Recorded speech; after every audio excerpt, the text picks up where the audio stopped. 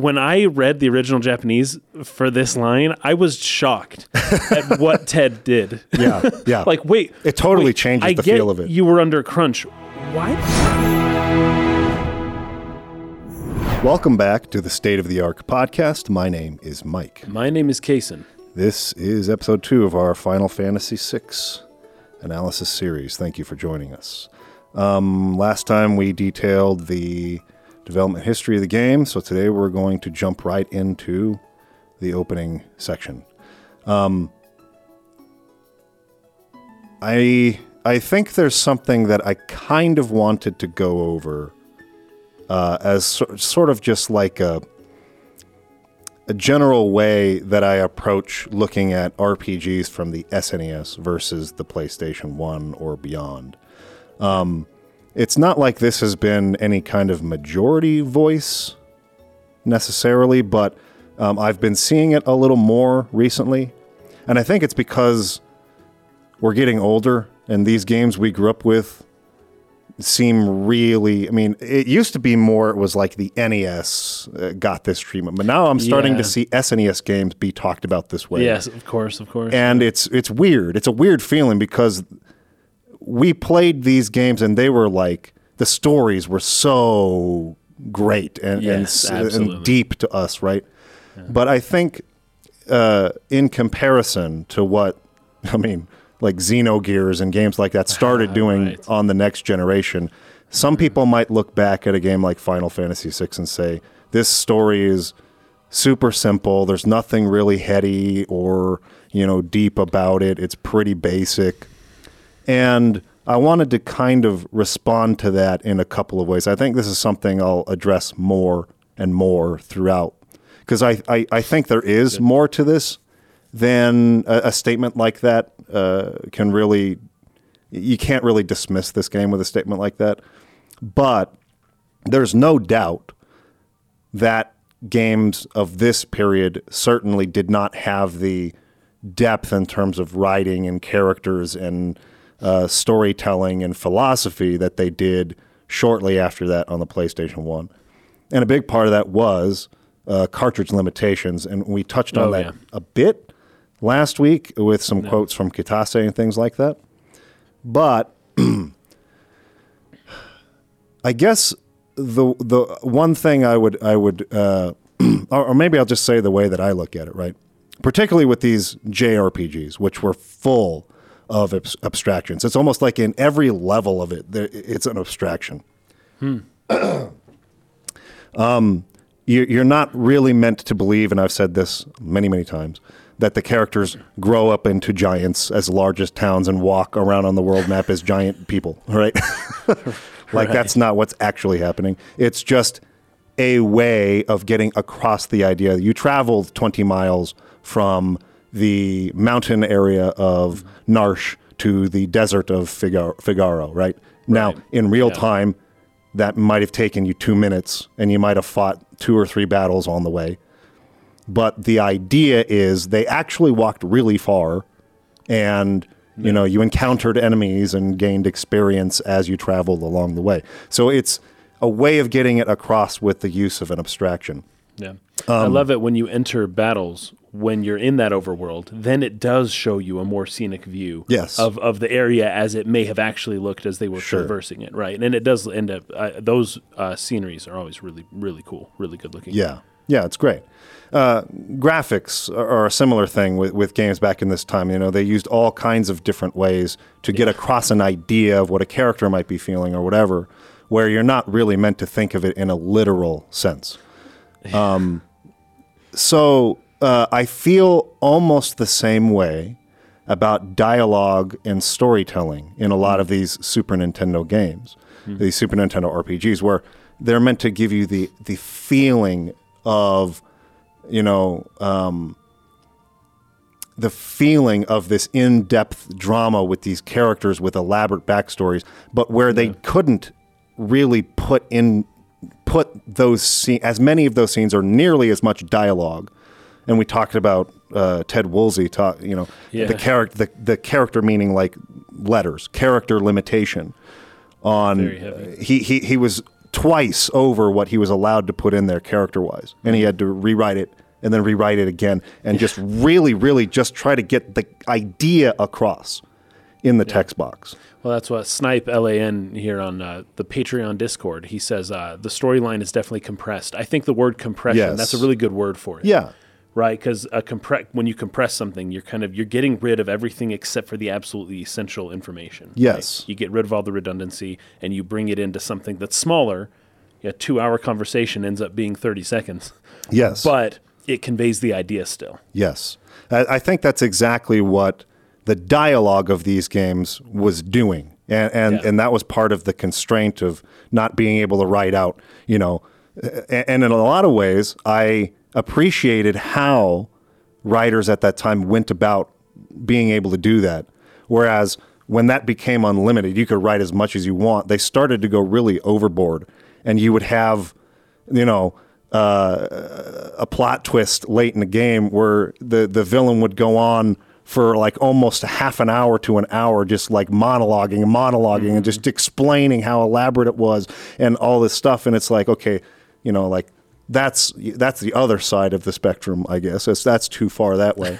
But I feel like these games did a really good job, and maybe that's why we have talked a lot in the past about what if you were to adapt like a Super Nintendo RPG game into like a TV series or something. Yeah. And it would be really difficult because it left a lot up into the player's interpretation. But that was true of the graphics. That was true of music. That was true of all these different things. In every way. And so like you can interpret it in a lot of different ways. And I think that's why a lot of different people, kind of have like, and it's kind of, anyway, I'm rambling a little bit, and I don't want to spend too much time on this, but I challenge people to think about it a little bit more like that. And there's one example I'm going to bring up a little later of how just a small tweak to some of the dialogue can really change how something lands and how something feels. And we're going to take probably a lot of time in this episode talking about translation and localization in particular, because the difference between the Japanese script and Ted Woolsey's script is kind of immense. It's not huge.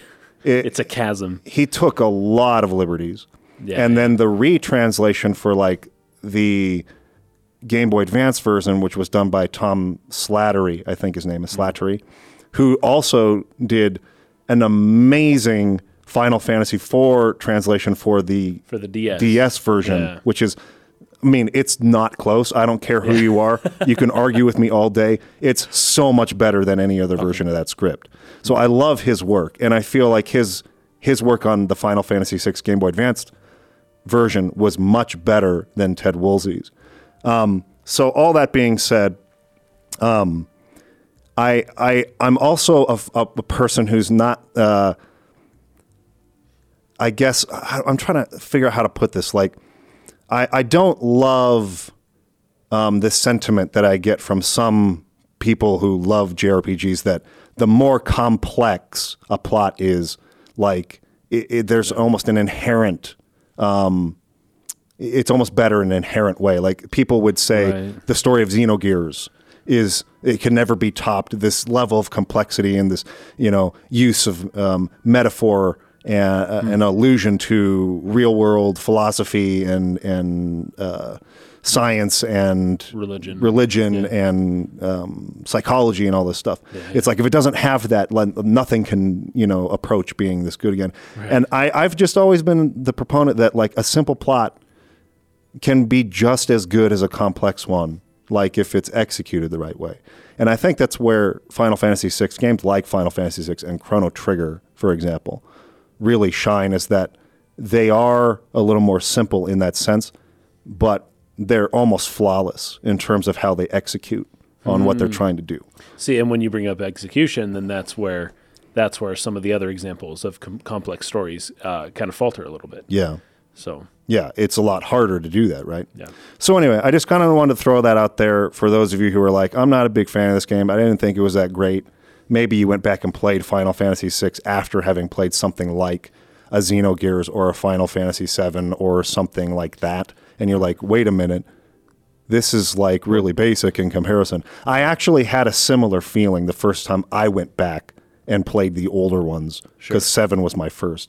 Right. But I hope that at this point we've earned your trust as far as, because if I had a nickel for every time we were going to start a new game and somebody came out and said, oh, that's been done to death, there's nothing left to say about that. Yes. And then whoa, where did you find new things to say about that? Yes. Yeah, I hope that you'll trust that we will be able to bring a unique perspective on this game to the table. So hopefully you'll stick around for that reason, even if you don't think there's that much to say about Final Fantasy VI, or if you don't think it's that deep of a game or a story. As far as that goes, anything else you want to add to that? Or I'm ready to hop right into the game. Okay, so let's go ahead and do that. Okay. Well, should we talk about translation stuff first? Because you said you had a ton of notes on I do, the Japanese version. As they come up, so as I played this game, I began taking notes of like, oh, this is a little different. I looked up the Japanese script, and I'm like kind of following along both sides, and there's actually quite a bit of hiragana, katakana in the Japanese script. There's not as much kanji as you'd expect. Therefore, it's something I can follow a lot better. I'm not so perfect with kanji, but I can keep up with this really well.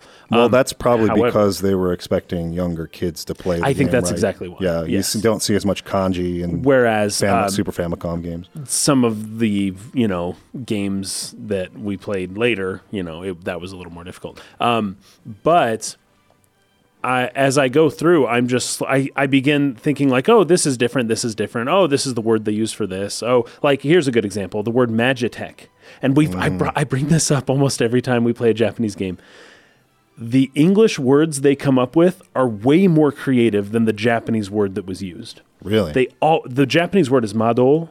Well, maho means magic. The kanji would be ma, meaning technically like an evil spirit. It references a demon of some sort. And then ho, which means like a law. So the demonic law.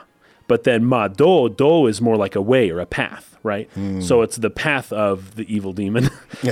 Either way, it means magic in a similar vein. It's not that different of a word. It's just magic. But then when they translate it to English, they never just use the plain word. They always go, like a shade or Magitech, right? And I love the word Magitech. Yeah. I wish it was something similar in the Japanese, but it's not. And their use of the different words like Esper. We've got this word Esper, really cool word. I'd have to look up the Japanese word real quick because it just means basically, Genju. So Genju means a mythical creature or a phantom beast.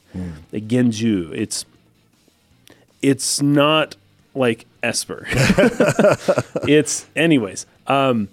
There's some really interesting stuff with the Japanese, but I guess the bottom line is that Ted Woolsey was very creative in the way he translated this Japanese. In some ways, really cool, to great effect. In other ways, kind of makes the story really hard to understand. Like, Kefka is so different in the Japanese versus the English. So different. And a lot of characters, like Locke. Locke is actually quite different as well. Anyways, point being, I kind of had to take a step back and stop analyzing every line of dialogue because it's just too different. The Japanese version of this game is almost a completely different game, and I will bring it up when I think it's a really big deal. Other than that, just know that nothing that is said in the English is all that close to what was said in the Japanese almost every single time. Yeah. I just want to also reiterate this because we kind of touched on this last time. This is not meant to like knock Ted Woolsey per se. No, he had a hard job, man. Yeah. Like we said, his first translation of the game was probably something much closer to what the Japanese version was, but they're like, you have 2 times too much dialogue. It couldn't fit on the cartridge. It just won't couldn't fit. You have to cut it in half. Right, not his fault. So, what are you going to do? Like, you can't follow it. You have to just try to get at the essence of it. And he did the best he could in 30 days, by the way, 30 days, 1,300 pages in 30 days. So, this is by no means us saying he's a bad translator or anything like that. That's just the state that English localization was in at the time. We talk about Richard Honeywood, who came in and kind of like set a new standard for how Square would do localizations after Xenogears because of how horrible that experience was for him. So we weren't even up to that point yet where he was, working for the company. So, but it is to say that the English versions of these games, as far as dialogue and the words, the pen to the paper, process, it certainly doesn't. It leaves a little bit to be desired for the original Super NES versions. I know this was true for you too, but it was definitely true for me. The first time I played Final Fantasy IV, the Super Nintendo version, I was like... That's the only one I've played. I have not played the DS version yet. Yeah, I just didn't think it was that great. Just kind of underwhelmed. It was just like an underwhelming story. It didn't really seem to hit me with much impact. I play the same game again. It's a DS version, but that script is so much better at conveying the tone that game is going for, which you can hear and feel in the music and in sort of the content that it's tackling. But on top of that, it just sounds more appropriate for the setting. It reads much more beautifully. Like the words have way more impact to them. And that is also probably true of the Japanese version, I would assume, of Final Fantasy VI versus Ted Woolsey's Final Fantasy VI translation. Yep. Now, Tom Slatter, who did the translation of Final Fantasy IV I'm talking about for the DS version, also did the version of Final Fantasy VI for the Game Boy Advance, and that's the version I'm going to be referencing when we're taking quotes from the game and things like that. I think it's not only far more accurate, but just in terms of like what was said and being closer to or more faithful to the Japanese script, but it also much more accurately gets across the tone, and it takes out some of what are called Woolsey, what has become known as Woolseyisms, where he would do a lot of pop culture references. Yeah, I've noticed a little bit of that, yeah. Yeah, and like that fits when you're doing Super Mario RPG. Oh, sure. I'm not sure it fits so well in Final Fantasy VI, but in any case, I was kind of... You were looking at the Japanese, which I can't do, but I was looking at a lot of the differences between the Super Nintendo, the Game Boy Advance, and several fan translations as well. Okay. And it was it actually really surprised me, not just like because I didn't really know this beforehand, but I just had this feeling about Ted Woolsey where it's like he makes the game feel a little lighter, a little sillier, a little less. I don't know, serious. Yeah. But like clearly from like the color palette, the music, this game's supposed to be a little darker than say Final Fantasy V was. But was he clued into that? Could he hear the music? I would assume so. Did he see the visuals? I just don't know how seriously he took video games in general. I can't speak for him. I'm not saying he didn't. I just don't know. But I have an article pulled up here, and there's a couple things I want to read from this. The guy who wrote this article, his name is Clyde Mendelin. He's also, he works in localization. And so here's his kind of summary of his article. He says, we've looked at 4 different translations of Final Fantasy VI in great detail and compared each one with the original Japanese script. Each version has its own pros and cons in terms of gameplay, presentation, content differences, and so on. But in terms of translation only, I feel that the Game Boy Advance translation of Final Fantasy VI is unquestionably the best translation out of all of them by far. For all the full details behind this conclusion, check out another link he has here. So here's what he says about the Super NES. I'm just going to leave it at this. We're not going to do the whole article, but just what his feelings on the Super NES version. This was the first English translation of Final Fantasy VI. It was released in 1994, when serious game localization was still in its early stages. I loved the game as a youngster, and I'm sure its translation helped push me toward becoming a professional translator years later. So it's got an important place in my heart. Going into this project, I knew the Super NES translation had some flaws and mistranslations. I mean, on top of the obvious things, like the names of items and names of people which are wrong, like tonic instead of potion, or tincture instead of ether. And like just it's weird because it has different names for all these common items that the series has in all the other games in English. So it's unique in that way. But he goes on to say, I fully enjoyed it without issue at the time, had many good memories of it, so I always assumed these translation issues were minor in the grand scope of things. I was wrong. It turns out the Super NES translation has many deeper problems than I think most fans realize. It has major mistranslations and issues right from the start and doesn't let up until the game is over. Here are a few quick examples. So we'll probably have to put these on the screen for people. Example of I'll send this link so that you can have the photos and whatnot. Okay. So we have the scene here where Locke meets the older guy who helped Terra. Like she woke up in the bed and he had taken the crown off of her, right, and sent her on her way. So he says Imperial troops are pursuing her even as we speak.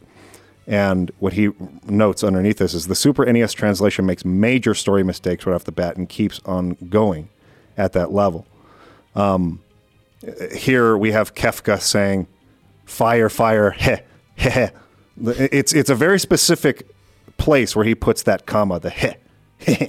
And it's from Beavis and Butthead. It's a direct quote from Beavis and Butthead. That's so Ted Woolsey has Kefka uttering a line as like a Beavis and Butthead, character would do that. So there's tons of pop culture references of from the Three Stooges, from Citizen Kane, The Price is Right, Beavis and Butthead, and more. It says entire story threads and character arcs are misinterpreted and mistranslated. Locke's motivation and his backstory, which I won't put on the screen yet, are a prime example, but there are many more too. So we'll probably have to bring that up later at that point.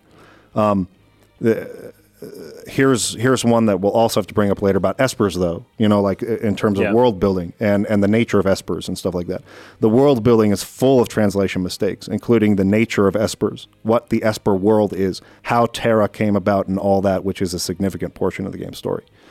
Then you have another one here, again, shocking moments. So let's say like a big twist later in the story, completely mishandled in terms of like what the Emperor is saying here. It's just like totally wrong. Now, I didn't realize a lot of this either, but going through it this week and watching the two different versions, it's like, oh my goodness, I don't know if I can play the Super Nintendo version of this game that's what I'm playing anymore. Now, you can patch the Game Boy Advance translation into the Super Nintendo version. A lot of people do it that way because the one con of the Game Boy Advance version is that the music is like really compressed. It sounds pretty bad. Oh, darn. So if you want that Super Nintendo beautiful sound, but you want the script, there are ways to do that. So I'll let everybody else figure out how they go about making that happen. But I wanted to bring that up. I'm going to be using the text from the Game Boy Advance version to really analyze the game mostly. I'm not going to do too much of this, like jumping back and forth and comparing. I'll share a couple examples from the plot from the dialogue I took today for today's episode, but I'll just kind of leave it at that and say, like, trust me, I feel like the script of the Game Boy Advance is much stronger. Outside of that, I think that's about all I wanted to talk about in regards to that. But all of these things can really change how certain story beats, shocking moments that are meant to be dramatic but end up sounding silly, how they land. And depending on which version you played, like that may have affected like how you felt about the story overall, right? So those are all things to keep in mind for those of you who are doubtful that we can pull anything really interesting or philosophical or deep or, meaningful to talk about here.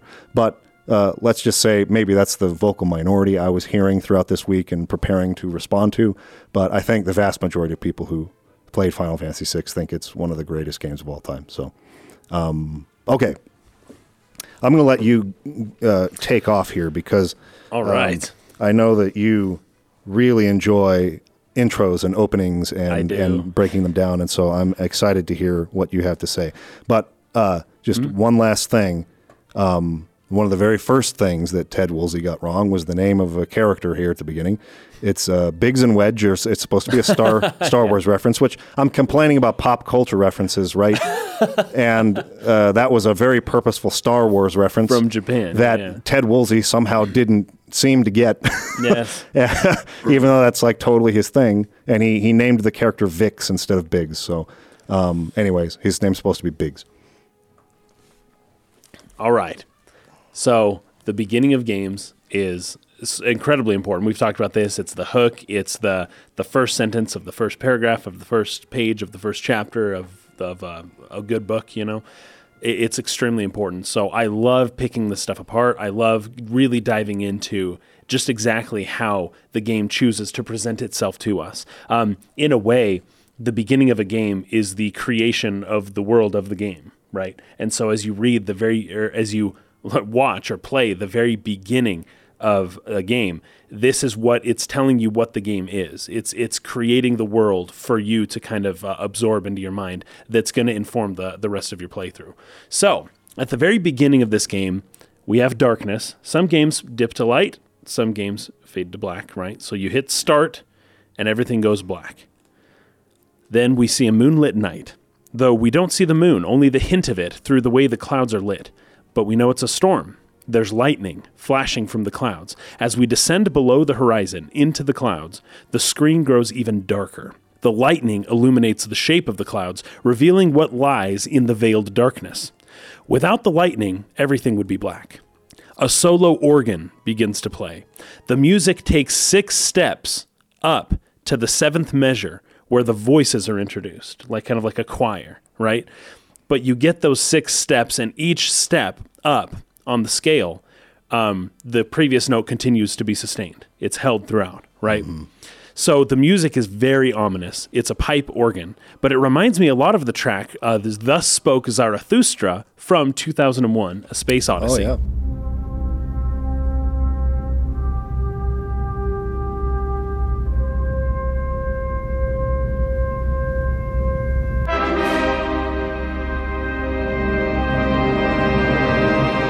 Right? So we've got that sound. Of course, this is also the name of one of Nietzsche's famous books. There will be some exploration of Nietzsche's ideas later on in the game, so I don't think this was just coincidental, sure. Right? The music here is very dissonant, though, and lacks the hopeful feeling that 2001, A Space Odyssey, that track gives.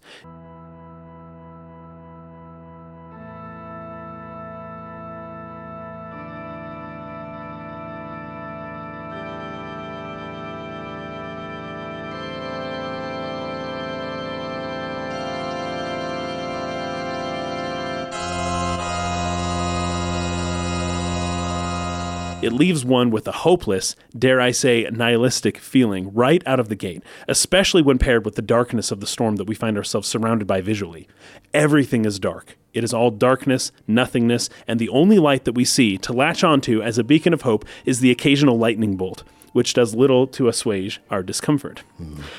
As the music hits its climax, the title, Final Fantasy III, appears on the screen, each letter filled with fire.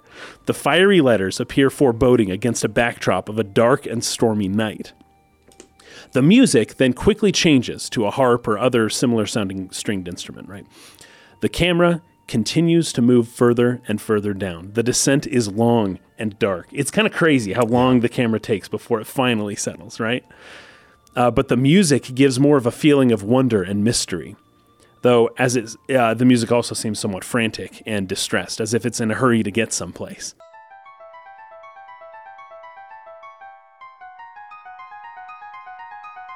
As the camera finally settles on the ground, the music begins to slow and settle as well. Then we see a canyon, at the bottom of which appears to be a series of isolated fires, like torchlight, signifying that there's a town there. Is it on fire? Hard to say. There is an hermetic principle that probably the most famous one that most people are familiar with, which says, as above, so below, right? Yep, mm-hmm. So the raging storm above is telling us something about the village down below. A storm is coming, a massive, massive storm. And to the extent that that town is a peaceful one, it likely won't be for long. The image fades and a bell begins to ring, a large bell ringing slowly.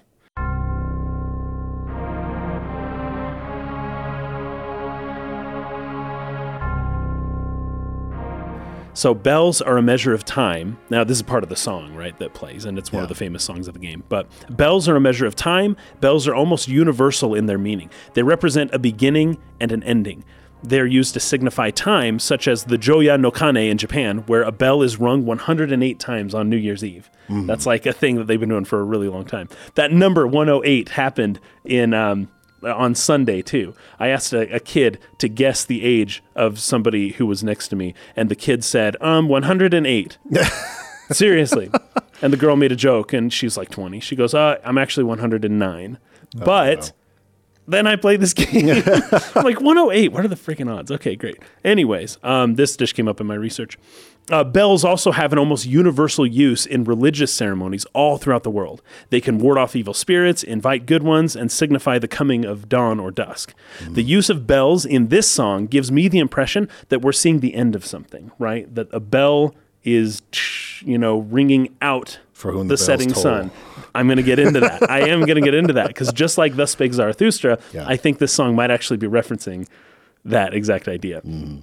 It's like the bell that rings at a funeral. The foreboding bells that the bells give here is that in many societies, from east to west, the ringing of a bell is a signifier to begin praying, right? This is Catholic churches, Muslim mosques, like this is what happens. The bell rings, and that is the expectation, right?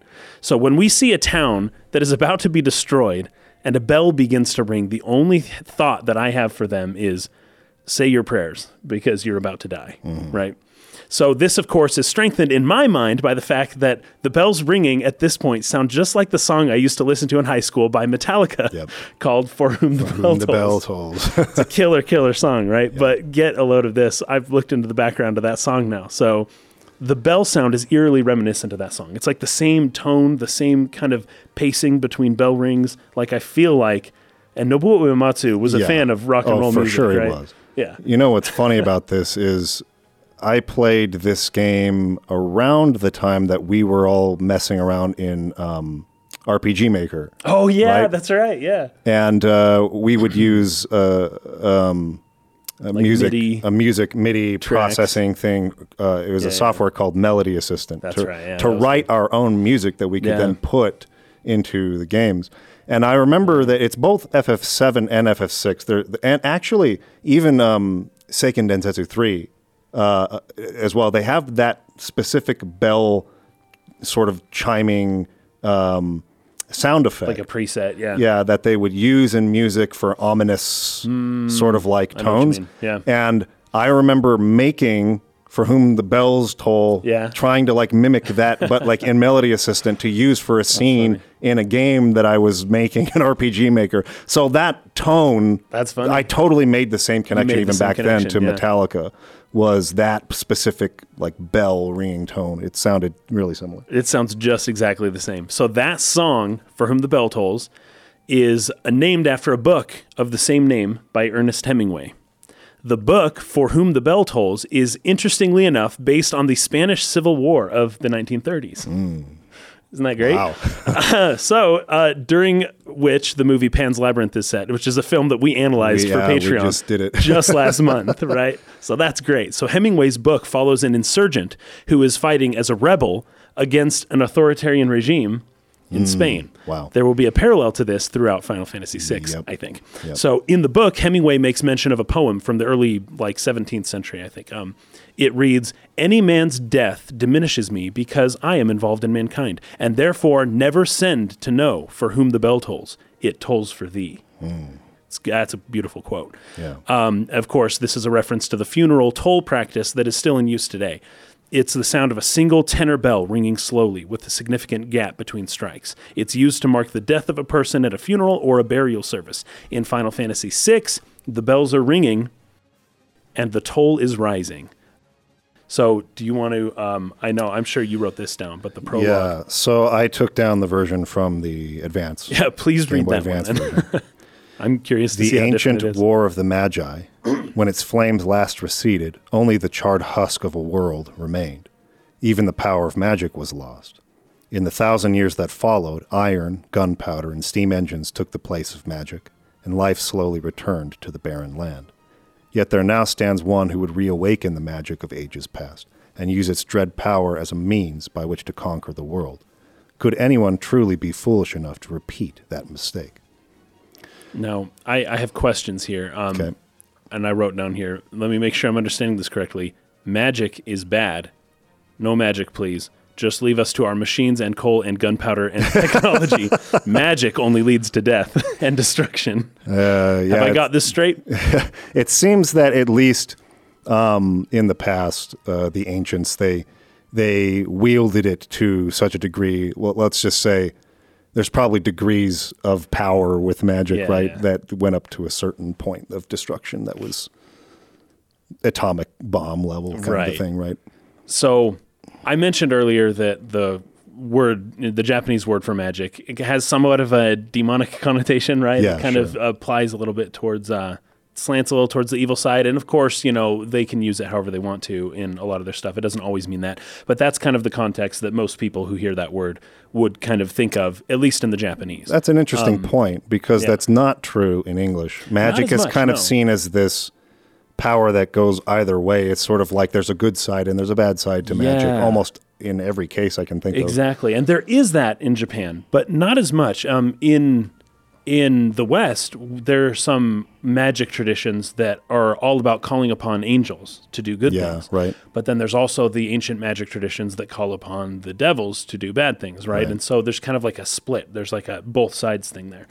With Japan, you have more or less, I think you have a greater number of ambivalent spirits in Japan. That's like, could be good, could be bad. Don't know. But let's, team up and see what happens, right? Now, Christianity would say, well, that's a demon, right? But in Japan, it's like, no, it can be both, right? It doesn't have to be only good or only bad. So in Japan, there is a little bit of nuance there, but I think it's fascinating. I like the difference in translation from what you just read, because what it says in the Super NES is the force known as magic. It just says magic. But what this translation said, the ancient magic, it's referencing a specific kind of magic. Right. Whereas in FF6, it's just like magic in general. Magic bad, technology good, right? That's really good for me to hear. So I really like that.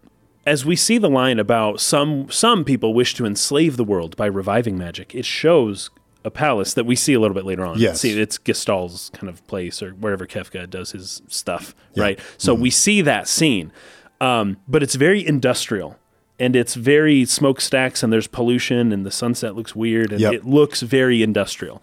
So while they're saying magic isn't good because we have technology and it's very good, and peaceful, they're showing us just like a kind of a dystopian environment that just doesn't look very appealing. It's just like, ugh, what's that? Like, what's this industrial smokestack pollution machine in the background here? So I feel like there's a little bit of like dissonance there between what they're saying and what they're showing, where it's like, you know what, I'll bet you that there is a good side to this magic too. I don't know, but we'll see, exactly where that goes. Yeah. I know that you're sort of, I don't know what the term is, not oversimplifying. That's not the word I'm looking for. I can't think of the word I'm looking for. With your not summary. Sure. But I guess I just want to point out, just in anticipation of maybe some comments, that I'm not sure it's trying to say the gunpowder and the steam engines and the iron are good necessarily, just that they replaced magic. So like, magic went away, and there was this period of kind of like darkness and maybe regression in human civilization. And then the iron and the gunpowder and the steam engines came around and sort of returned humanity to a similar maybe level of civilization as before. But but now Gestalt is trying to, reawaken that magic that had destroyed the world before. Anyway. Just wanted to make that note. So we've got the Magitech armor people showing up now. Yeah. So I didn't mention this yet, but there's actually two things. So have you seen the intro of the PlayStation 1 version of Final Fantasy VI?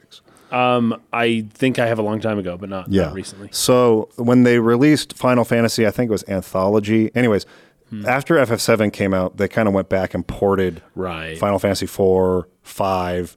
I believe 4 and 5 were together, Anyway, Chrono Trigger was thrown into one. There was two different ones. There was an anthology, and then there was a something else. Okay. And FF6, FF4, FF5, and Chrono Trigger were all kind of localized at that time.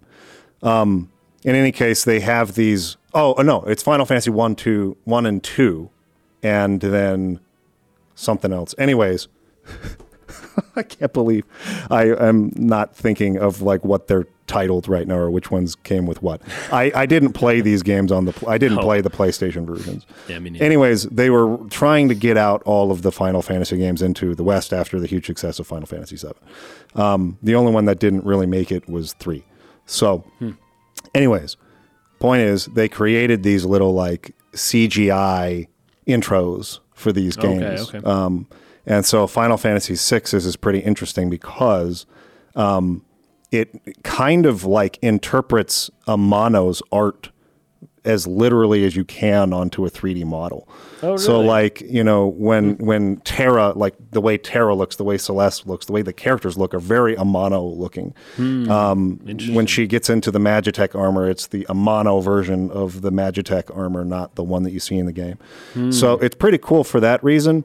In terms of like how I feel it works as like, I like it better that you just start the game and it's just these ominous clouds with that like organ music, and then it just pans down and it just like goes right into that. I prefer that. Yeah, well, it's not change it. It's still in the game. It's just that this little intro cinematic will play and you kind of see Terra and Biggs and Wedge getting into a Magitech armor. You see like Kefka's face and he's sort of like cackling and seeing them off. And it's like they're getting in and moving on their way to Marsh. And then it moves into the scene where it pulls down on the ledge and they walk up and they say, "Oh, there's the city in the distance," kind of thing. Okay. I mean, it's cool. I think it's really cool to see. I wish in, let's say, a remake of Final Fantasy 1, not Strangers of Paradise, but like a one that was trying to be more true to like what the original game was, that they would try a 3D game in the modern era that like tried to more literally sort of interpret Amano's art. I think that could be really cool. And this is something that kind of had that look, but like, primitive 1999 CG kind of a thing. Yeah. Right. But it's kind of cool. Definitely worth seeing. They kind of do like a montage of a few scenes from the game. So the opera scene and a couple of other things. And then they go into Terra with the slave crown and Biggs and Wedge, and they're walking and they get inside of the Magitech armor, and then they kind of walk out the door. And it kind of what you're talking about like the darkness of like the title reveal and then how it sort of pans down. You just have the lightning and stuff. Yeah. The end of that scene ends with like a door opening up and it's very blinding white light. And I don't know. I just don't think it cuts too well into kind of how the game starts out with the title screen before. So if I were doing a television series of Final Fantasy VI, I would not include that scene. I would just cut straight to where it starts off, just the dark clouds and the lightning, and just go from there. But it is still kind of cool to see if you haven't seen it. So okay, well, I did not see that. Yeah, and then the other thing I was going to say was that this was, at the time, the first time that the reoccurring gag characters Biggs and Wedge appeared in Final Fantasy. So they would kind of go on to be recurring characters, like they're part of the Avalanche team in Final Fantasy VII. They're the physical comedy soldiers that you battle early on in Final Fantasy VIII, and they kind of reoccurring. You fight them a couple different times. So they kind of had them as reoccurring characters after this. I think they retconned the characters that talk with Cecil in the very, very beginning of Final Fantasy IV. This is in the after years, so in a sequel that came many years later, they retconned those characters to be Biggs and Wedge. But originally, this was the first time that Star Wars pop culture reference appeared, and it would kind of become a thing for a little while after that. So, anyway, we see those two in their little Magitech suits looking down at Narshe in the distance. Yeah. By the way, the Japanese is Narushe. So, I don't know. You can call it Narshe if you want. I'm just pointing this out for everyone. Who cares? Narushe is how they would say it. So Narshe. Yeah. Narshe. They're kind of looking over the edge. There's the town in the distance, right? I think what Final Fantasy VI does really well, and kind of the entire section we're going to be talking about today, it's a pretty short amount of time in gameplay terms. I think you can get to playing at pretty like a leisurely speed. You can get up to where we're going to end today in the Returners hideout in like less than an hour and a half. Okay. So it's like pretty quick, right? In gameplay terms. And they do such a good job of establishing so many like of the important things you need to understand the stakes, to understand who these characters are. So this first scene is really set out to show us there's this girl named Terra, one of our main characters, and she's really scary. She's really powerful and really scary. And one of them is expressing that like, is this like okay? Like, should we be worried? She I think the way they term it in the original translation, she fried 50 of our Magitech armors in 30 seconds or 60 seconds or whatever it was. Yeah.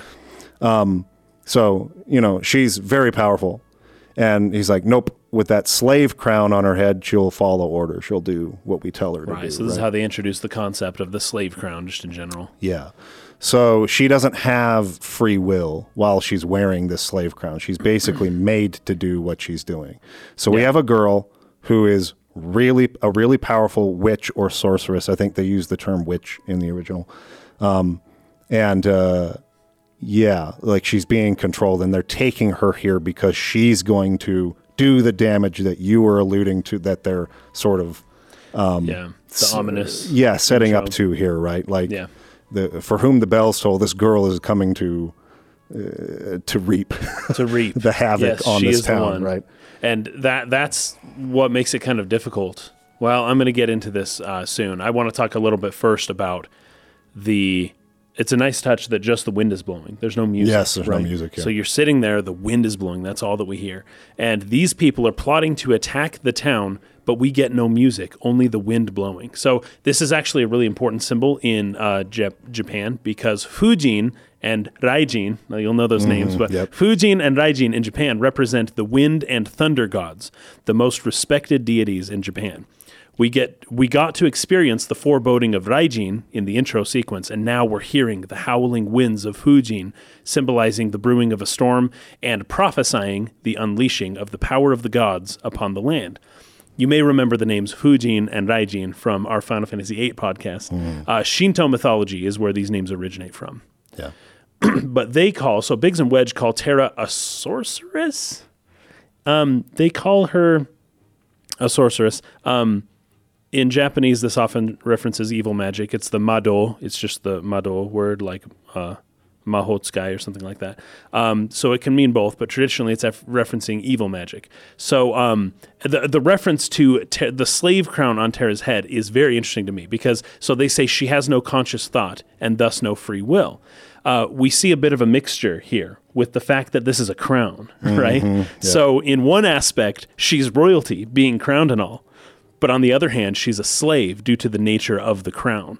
Yeah. The coolest thing, this has to do with what you were just talking about. We got the foreboding scene, right? And then we've got these characters, and then they're going to move towards it. And they're going to go destroy. Terra is going to go, like, cause death and destruction, right? Terra's theme is what's playing during this intro credit scene, right? It's a rather melancholic song with snare drums that sound a bit like marching off to war. You've got that snare, that like marching snare going on. So we as the player may not want to kill anyone in this town. We know what's happening, right? We know there's a storm brewing and we're going to go kill some people, and we're the ones that are going to do it, and we're just marching off. Like, I almost feel like this is part of why this scene is so iconic. Yeah. It's not just that, wow, this is sick, this looks cool, look at these guys marching. It's like, and it's a long scene. Mm-hmm. You get like 2 minutes at least of just like, boom, slowly, just as the camera was it took its time moving through that storm to show us Narshe. Now it's really taking its time to show these people visit destruction upon the city, right? Now, you would assume they're going to blow up the whole city. That's not exactly what happens, but, you know, close enough. They kill a lot of people, and some good dogs too, by the way. It's very, very sad. But as they're marching there, we can't stop it. this is once again, you've got the dichotomy of like, oh, Terra's just wearing a slave crown. She's going to do whatever we tell her to do. And then also the player who is like, I don't want to just go kill a whole bunch of people in a town, but here I am. And we're in Terra's shoes, right? So we're along for the ride. And as Terra is a slave to the crown, we are the ones who are actually we're controlling her. Yeah. And we're the ones who are actually going to do the act of killing these people in this town. Yeah. So I feel like that's at least in part why this scene is so iconic, right? Yeah. It's not just that it looks cool. There's a whole lot more kind of leading into it. And once again, this is an attack and we're not the good guys. Yeah.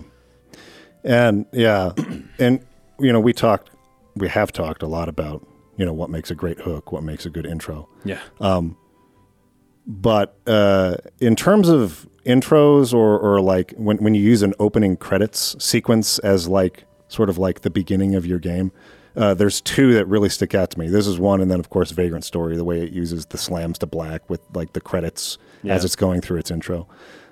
It's just really creative, kind of the way that they did this.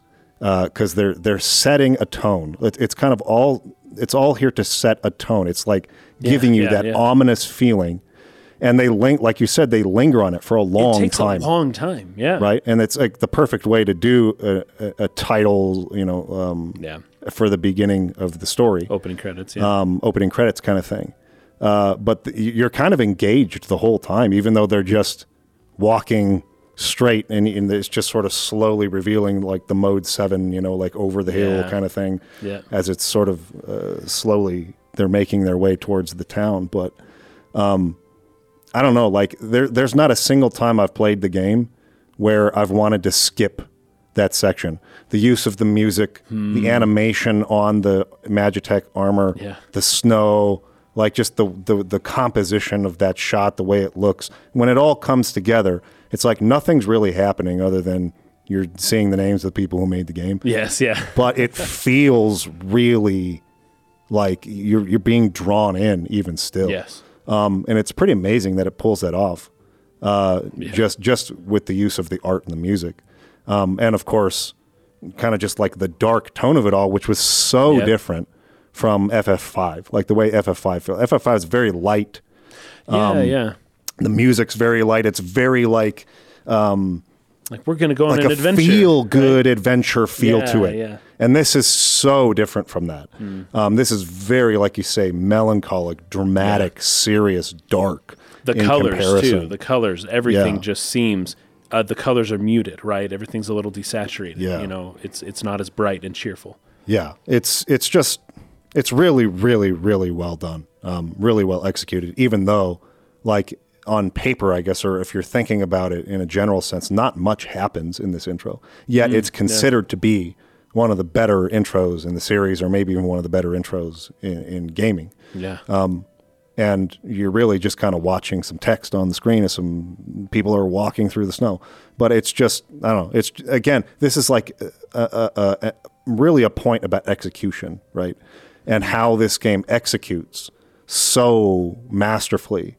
And it brings like all of its parts together into a whole that just like creates a feeling in you where it's just like you're drawn into that like almost immediately. So I can't give them enough praise for how they handled this scene. It's great. Oh, me neither. Okay. I have a quick question here because my next note, I want to make sure that this is right first. Ah, dang it. They missed something. Okay. I have this note here, right? So Biggs and Wedge, they're just like,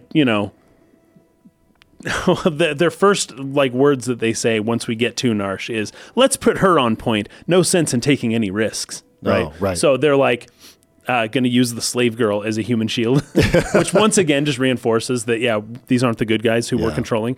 But it would have been, I don't know why in battle schema they couldn't have had Terra be moved forward. And the others like move in backward. The front row and they're in the back row. Yeah. That would have been a really good way to merge the plot, the storytelling, just the dialogue with the actual gameplay. Right. Yeah, that would have been smart. But instead, you see Terra is not taking point in the battles, and because if you're further up, I think you'll take more damage, you'll deal more damage. Yes. But and that would have really, anyways, that missed. I agree. Missed opportunity. That would have been smart, a way to work in, like some of how the gameplay works with the story. Yeah, missed opportunity. Yeah. But still. So yeah, I just wrote here, like, nice guys, real brave, use the slave girl as a shield. But we're only forced, we're forced to go along with it for now. So basically a bunch of the warriors, guards, whatever you want to call it, from Narshe come out to try to defend the town as you're marching through. You're heading into the mines, and you're just kind of like slaying these guys. The Magitech are really powerful. Like it's basically one-hit kill on anything they hit, right? But, and I don't know if people would have picked up on this right away. They point this out more explicitly a little bit later.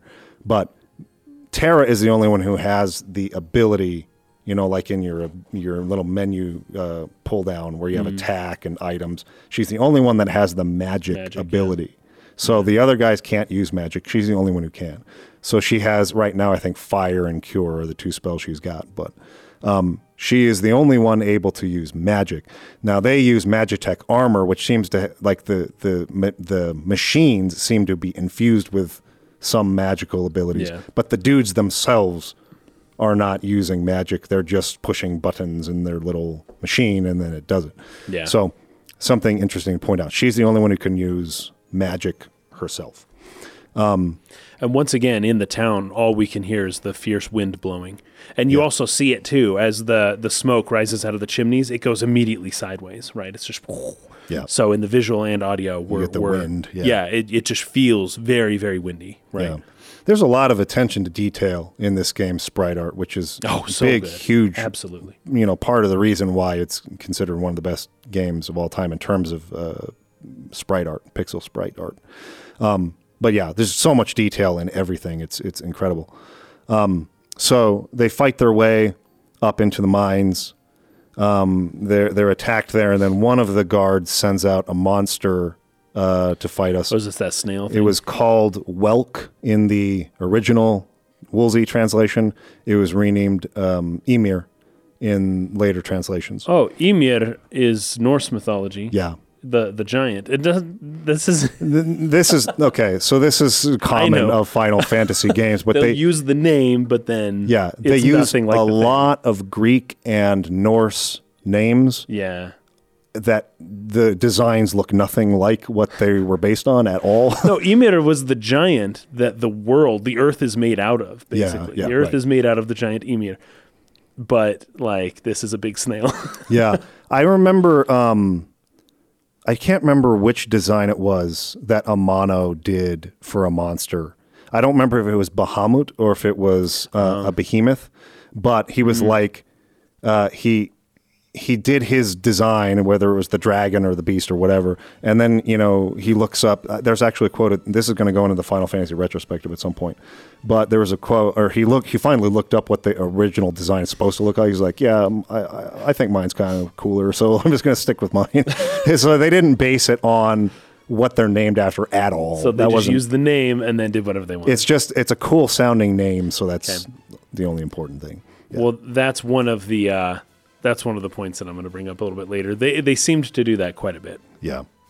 So this also was kind of a first. No, actually, no, it wasn't. Final Fantasy IV was the first, but this was continuing a tradition that was just getting started kind of in Final Fantasy, which was that the first boss you fight ended up serving as a tutorial for a mechanic they don't really use again in the games later. So it's usually attack the monster when it's in this state, and not the shell. That's right. Not when it's in this state. Yes. So in FF4, it was the mist dragon. You attack it but when it goes into the mist, and then if you attack it, it'll do a counter attack that's really powerful.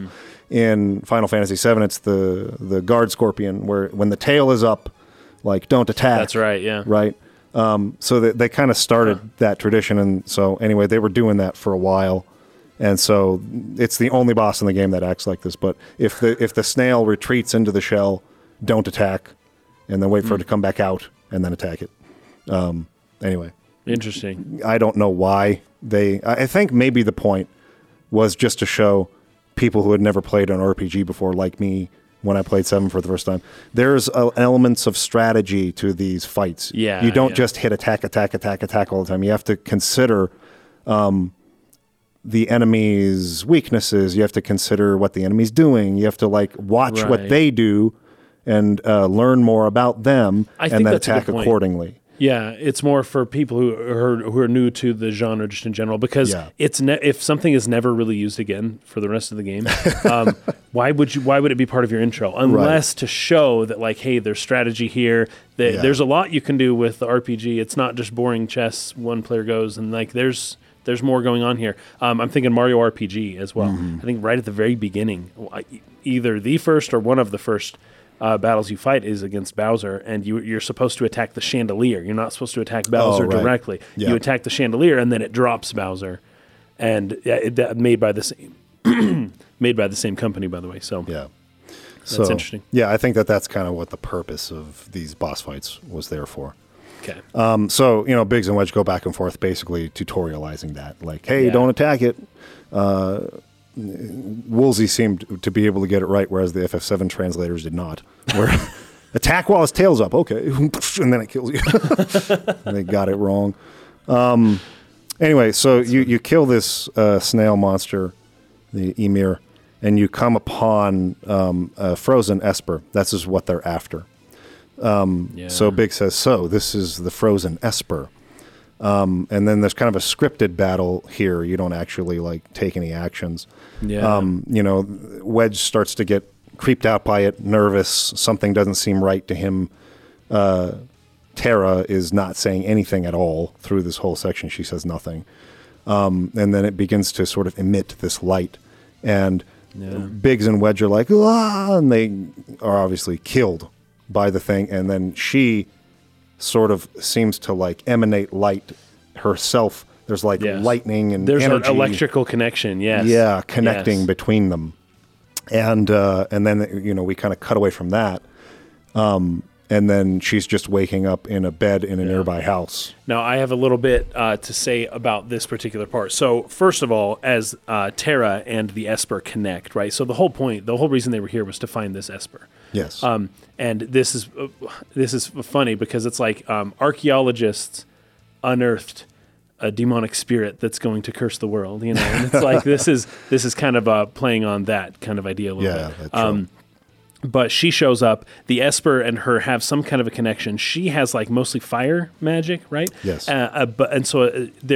She begins to emanate fire. I didn't take that to be an explosion from the attack. I took that to be her fire ignition or whatever. She was protected, obviously. So, but then the lightning connection was interesting because once again, as above, so below. What I wrote here in my notes is the storm that was brewing is now being unleashed. Yeah. But also, I had read this somewhere. Are there characters named Biggs and Wedge in Chrono Trigger? I don't think so. Not in Chrono Trigger. I had read somewhere that might be wrong that these characters were disappeared. And were placed into another game where it was they went to an alternate reality. Fan theory-esque to me. Okay. Take that one with a grain of salt then, people. I don't know. I haven't heard that. Maybe there's more evidence for that, but that's not something I've really ever investigated, so I can't say. Next episode. We'll talk about it next time. Okay. So the girl wakes up. Yeah. She speaks for the first time here in the game. Where am I? And the old man comes in, and he seems surprised that she's capable of speaking already. Yeah. My, and I just removed the crown, and you're already able to speak. You're already awake. That surprises him. Meaning he's dealt with these crowns before, and he kind of knows what he's doing. Yes, I thought about that. I thought about that. He's obviously allied with the Returners now, but it gives me some... I mean, I don't think it's ever explained. I don't think we ever see this character again. Yeah. But... what his role might have been, say, in the Empire. Is he a defector? Is he just someone who's knowledgeable about these things? That's a good point. Well, who knows? Maybe he's the one that made them. Who knows? There's a whole thing about him that's kind of mysterious here, where he knows so much about slave crowns and how they should operate. And how to take them off. Yeah, right. Like I'm sure the developers didn't think that much about it, but it's still kind of interesting. He seems to know what he's doing here. So, my head hurts. He says, easy there. This is a slave crown. The others were using it to control you. It was robbing you of your thoughts, making it so you do whatever you were told. She says, I can't remember a thing. He says, don't worry. It'll all come back to you in time, that is. So, RPGs nowadays, it's JRPGs it's almost so common that your main characters have amnesia that it's just expected. It's just like an element, almost like, when you talk about like the elements of the hero's journey, like the belly or the whale or whatever, it's just like it's part of the structure of the thing. The amnesia hero. Yeah. The amnesia hero is just like part of it, almost. Almost. It's like almost to that level. Yeah, the trope becomes an archetype. But, these games were sort of establishing that trope. But like, let's see, we have in Final Fantasy V, Galuf has amnesia. In this game, Terra has amnesia. In Final Fantasy VII, it's not really amnesia per se, but it's playing on the same trope. Like that, yeah. Final Fantasy IX, Zidane doesn't know where he comes from. Yeah. So the reason why they use this so often is because it allows you to put the player or the viewer into the point of view character who also doesn't know what's going on. Who discovers his own past along with the player. Right. Instead of just already knowing it and then having to exposit it to the player somehow, even though he should already know. Yeah. So this is used as a plot device, this slave crown, to have sort of like whatever it did, it affected her mind. And it's slowly going to come back to her. It's not a permanent thing. She's going to remember, but it's just going to take a while. So... she's kind of stuck right now, not knowing at all who she is or where she comes from or anything like that. But then we see her like character intro. I like how they do these intros. Yes. Yes. So this game has a very famous opera scene in it. And it's and the way that they structure a lot of these things, it's kind of like the game is supposed to feel like a play. So like they'll have these pauses where like the lights go down and there's just a spotlight on the character. That's cool. And you have like an omniscient sort of voice who sort of narrates and tells you more information. Yeah. It feels very much like theater. Sure. It's almost like they tried to structure the game as if you were an audience member in a theater watching this, not like a movie necessarily. Well, that actually helps a ton. You know what? That helps me to understand a lot of what happens a little bit later on. Every now and then a character will turn and face towards the camera and step forward and then laugh. Yes. Or do like a little gesture of sorts. Yes. And that's like, no, that was being done towards the audience. Yes. Why wasn't it done towards the character? Yes. You bringing that up helps me a ton. That's really good, actually. I love that. Yeah, and it's... You know what? Everyone should understand this when playing this game. Think of it as an opera or a play that is being directed towards you, the player, and not necessarily as a movie or whatever other medium you would naturally just try to project onto the events that are happening. Yeah. Thinking of it as a play, that helps a lot of it to feel less awkward, I think. I agree. And it's very intentional, I think. And this kind of goes back to... I think it's canon. Some things that I've talked about in maybe other podcasts. So if people haven't seen the other ones, I'll kind of just briefly reiterate this. But from the very beginning of the Final Fantasy series, the intention was to make this feel like a diorama, like a little tiny set that they built with little tiny characters moving around inside of them. And you're like this giant who's like looking down on this little world and watching the events play out. This is something Koichi Ishii, who was the development planner on FF1, said was one of his ideas. Oh, really? Did you talk to Sakaguchi about this when you met him personally? I didn't, because I hadn't read that specific interview just yet. Okay. But we did talk about dioramas because Fantasian, right? The interview was for the purpose of promoting Fantasian. And for those of you who don't know Fantasian, that's Hironobu Sakaguchi's latest game, the creator of Final Fantasy, where essentially they built all of the sets that appear in the game, they built physical versions of them. They took high resolution photographs of those images, and then they projected them onto 3D models. Yeah, that were scanned in. That were scanned in. So, anyways, so they built the model, they scanned it into a 3D model, so in the computer, and then they took the photographs that they took of the physical set, and they did a projection map. That's right. Yeah. Onto the 3D model, right? Yeah. So the idea was that it would look like little characters are running around in this little world built by hand. And that's kind of what the Final Fantasy games aesthetic was supposed to look like. That's so cool. Yeah, that was kind of the idea behind it. So it's actually very fitting to present the game like a theater, because that's kind of what it is. A theater almost looks like that. You're way up in the seats, way up here, and you're looking down at this tiny world down here.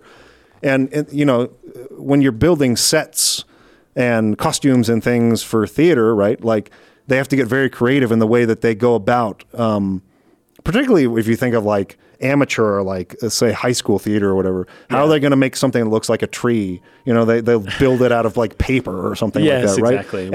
And so there's a lot of abstraction in the storytelling process of theater.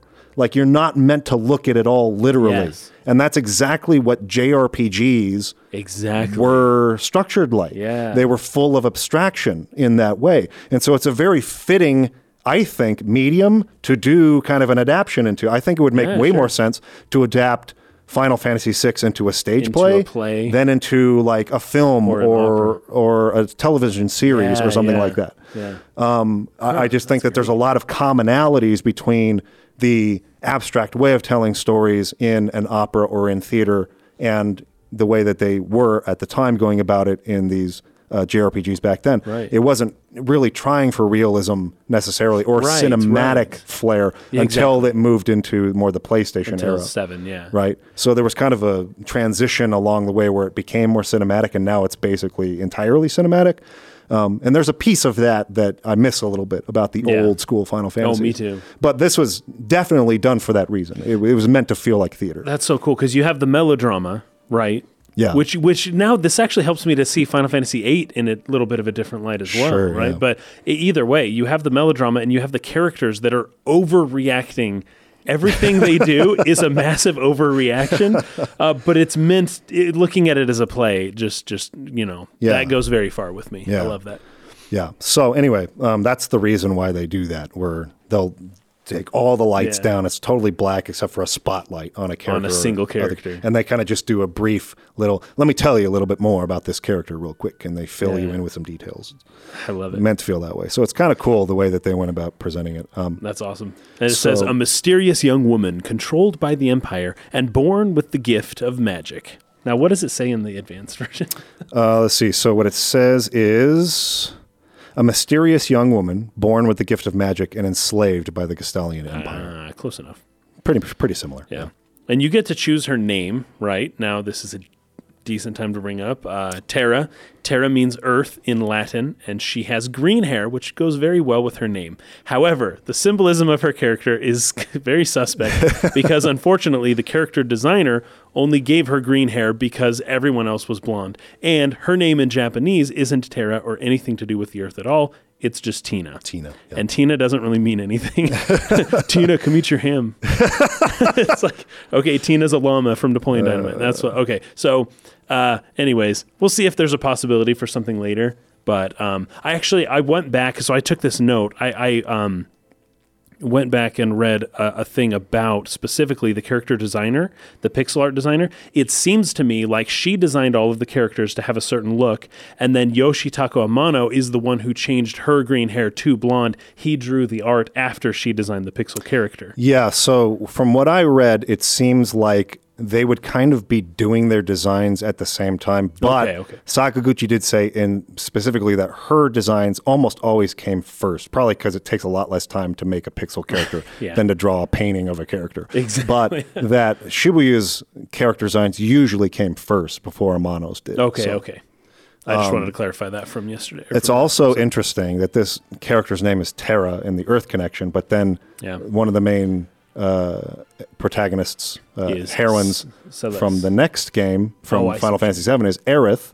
Oh. And for the longest time, I had no idea why that name was because I thought it was Eris, because that's mistranslated. But it's because it's meant to sound like Earth. Yeah, well, and she's part of connection to the Cetra. The Cetra, her connection to the Earth is all kind of part of the story. So, that's cool. Anyways, we'll see where this goes with Terra. But I love this because I'm seeing a lot of ideas here that I then can see how these ideas were carried into other games, such as 7, 8, 9, and Xenogears, and even other games beyond that. Yeah. It's really cool. I love if one of the coolest things about playing these old games is discovering where the new games got their ideas from, And so to the people who maybe don't hold this one as very valuable, for other than the fact that you're just wrong, there is still value to be had in the sense that you can see where a lot of these future games got some of their really cool, unique ideas. And they're all over this game. I'm seeing them everywhere. Final Fantasy VII was the first one I played. Yeah, and it had such a lasting, powerful impression on me that I was compelled to go back and play all the other Final Fantasies. Yeah, but what's interesting, like where it all, the roots, right? The roots. Yes. So maybe I didn't love any of those games as much as I loved Final Fantasy VII when it came down to it, or maybe I've come to appreciate them more later, or whatever the case might be.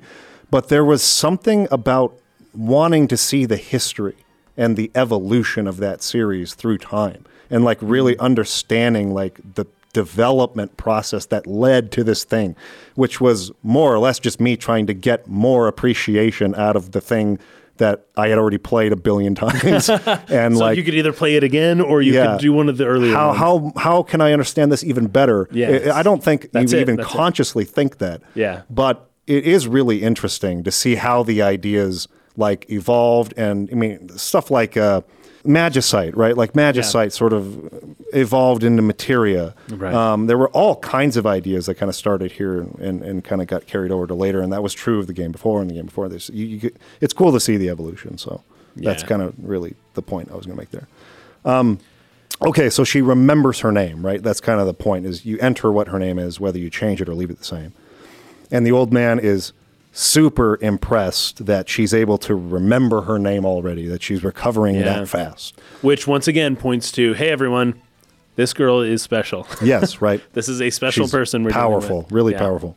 Most people would not be able to recover at the speed that she is. Yeah. So these are context clues, and they're doing a really good job of this. I feel like in this intro, not a lot of words have been said necessarily, but they're able to do a lot of the storytelling just in what they're suggesting, and that's the kind of storytelling I like. Yeah. They don't have to come out and well, I guess he is kind of coming out and saying it's wow, people don't usually recover this fast. But what you're drawing from that is Terra is a super, super powerful sorceress.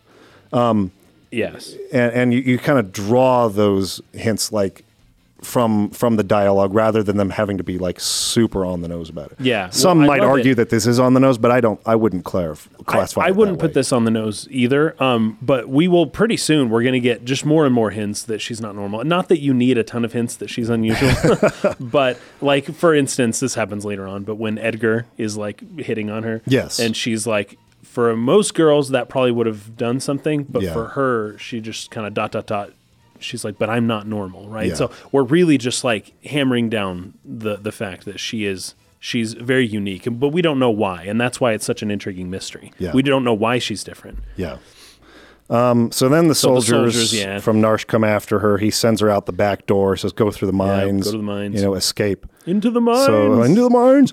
She runs away because they're saying stuff about she's a agent of the Empire and all this stuff. And he's like, well, Empire? What do you mean? I don't even know what that is all about. So he's like, they're not going to listen. These people they just don't understand. You have to run away or else they're going to try to, capture or kill you. In some way, he's even talking about his own townspeople, right? They don't get it they don't get that you were being mind controlled. Yeah. Okay, so as she runs away, they kind of pursue her into the caves. She falls through a weak part of the floor and kind of passes out. And she gets a little flashback. Yes, this flashback is really interesting. This is our first introduction to Kefka, who is a court mage of Emperor Gestal. So he's just from, I guess, that title, court mage. I think Edgar even calls him that a little bit later. He would be able to use magic too, which also creates kind of this other mystery where it's like the way that Edgar and Locke react to seeing Terra use magic in the battle when they just freak out. They completely lose it. It's like, dude, magic shouldn't exist. Yeah. Yet this guy, Kefka, is called a court mage, right? So what's up with that? Yeah. And maybe even the little PS1 intro has, and this scene here, sort of like hint at like the fact that there's sort of a special bond of sorts between Kefka and Terra. And that's all going to be revealed much later. But so very interesting. He says here, my sweet little magic user, with this slave crown, you'll be all mine. So she's kind of remembering when they put it on. Yeah. Good. Burn them all to a crisp. So that I think this is the scene that that Biggs and Wedge were referring to earlier, where she fried all the Magitech armors. Yep. He had used her to do that in some sort of demonstration of her power. And so then, after that point, we have Emperor Gestal, who's standing in front of and he says, a new power is rising. Yes. One of those sort of, evil villain tyrant speeches, right? Soldiers of the Empire, we stand at the dawn of a new age. The lost power of magic has returned to us. So he has reawakened the magic. Yeah. We are the chosen ones. The time has come for us to claim our rightful dominion over the world. Nothing shall stand in our way. And they're all like, hurrah, long live the empire, all that kind of stuff. So she then passes out. Then we have another main character introduction here, Locke. He comes running into that old man's house. And the first thing he says is great. I love this. And this it was fun. Okay, so one of the things that we talk about abstractions and like the way in which they got across like emotions of characters and things like that in these games back then, there was a very charming use of emotes that they did. And I think this really kind of started in FF5, but here as well. And in Chrono Trigger, they did this a lot. The big bug eyes, right? Like surprise emotes, where so it's like you're saying, it's so over the top. It's as if it's a play, and they're overdoing it so people in the back can see. Exactly right. You have to enunciate way more and project your voice way more and be way bigger in your expressions as a theater stage actor, because if you're too subtle, the people in the front row might have seen that.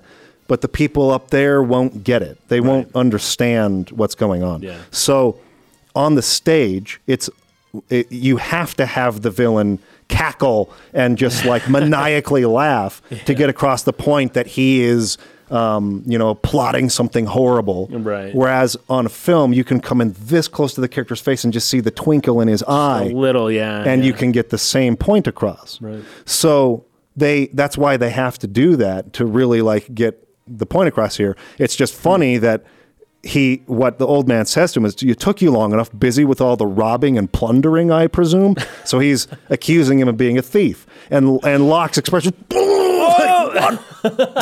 that's really funny and charming. It's really as funny. An overreaction to that statement, right?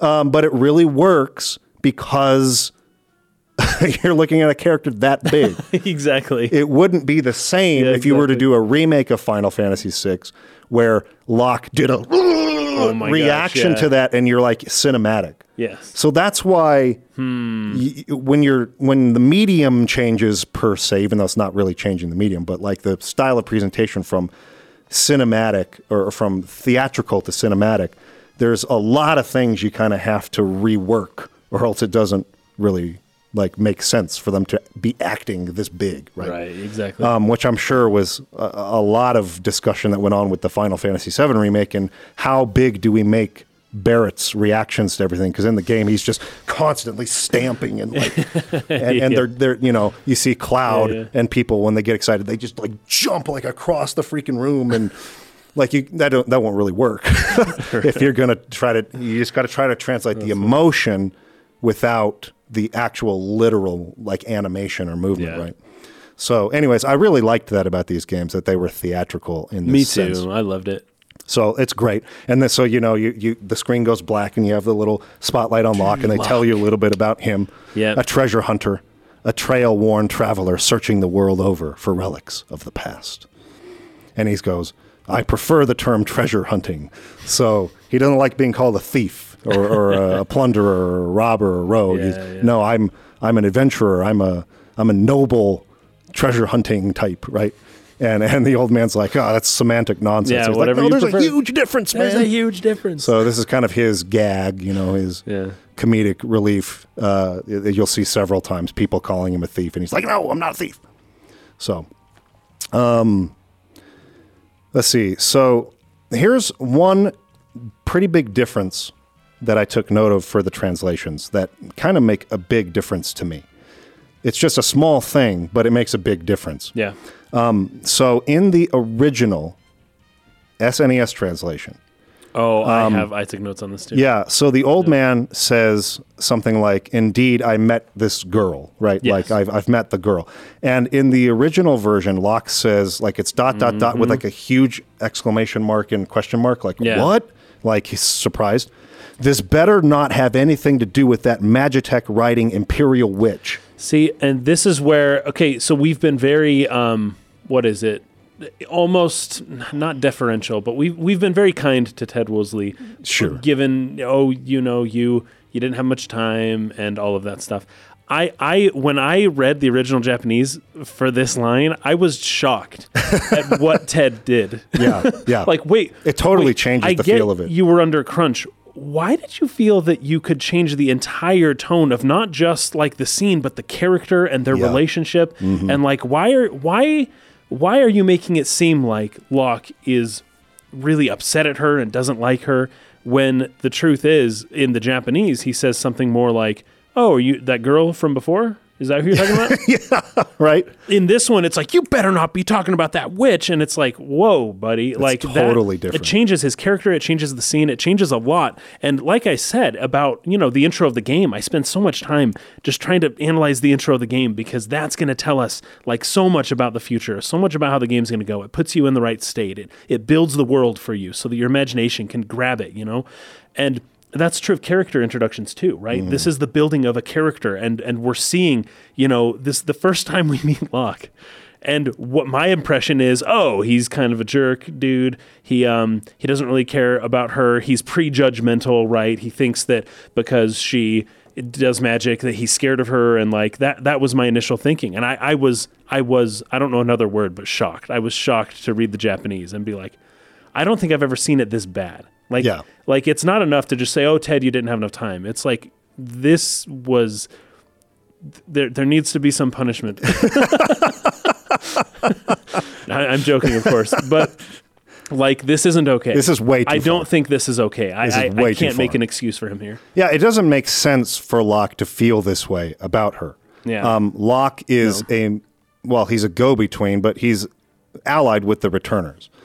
The Returners, he was sent here, I think, specifically to try to find her.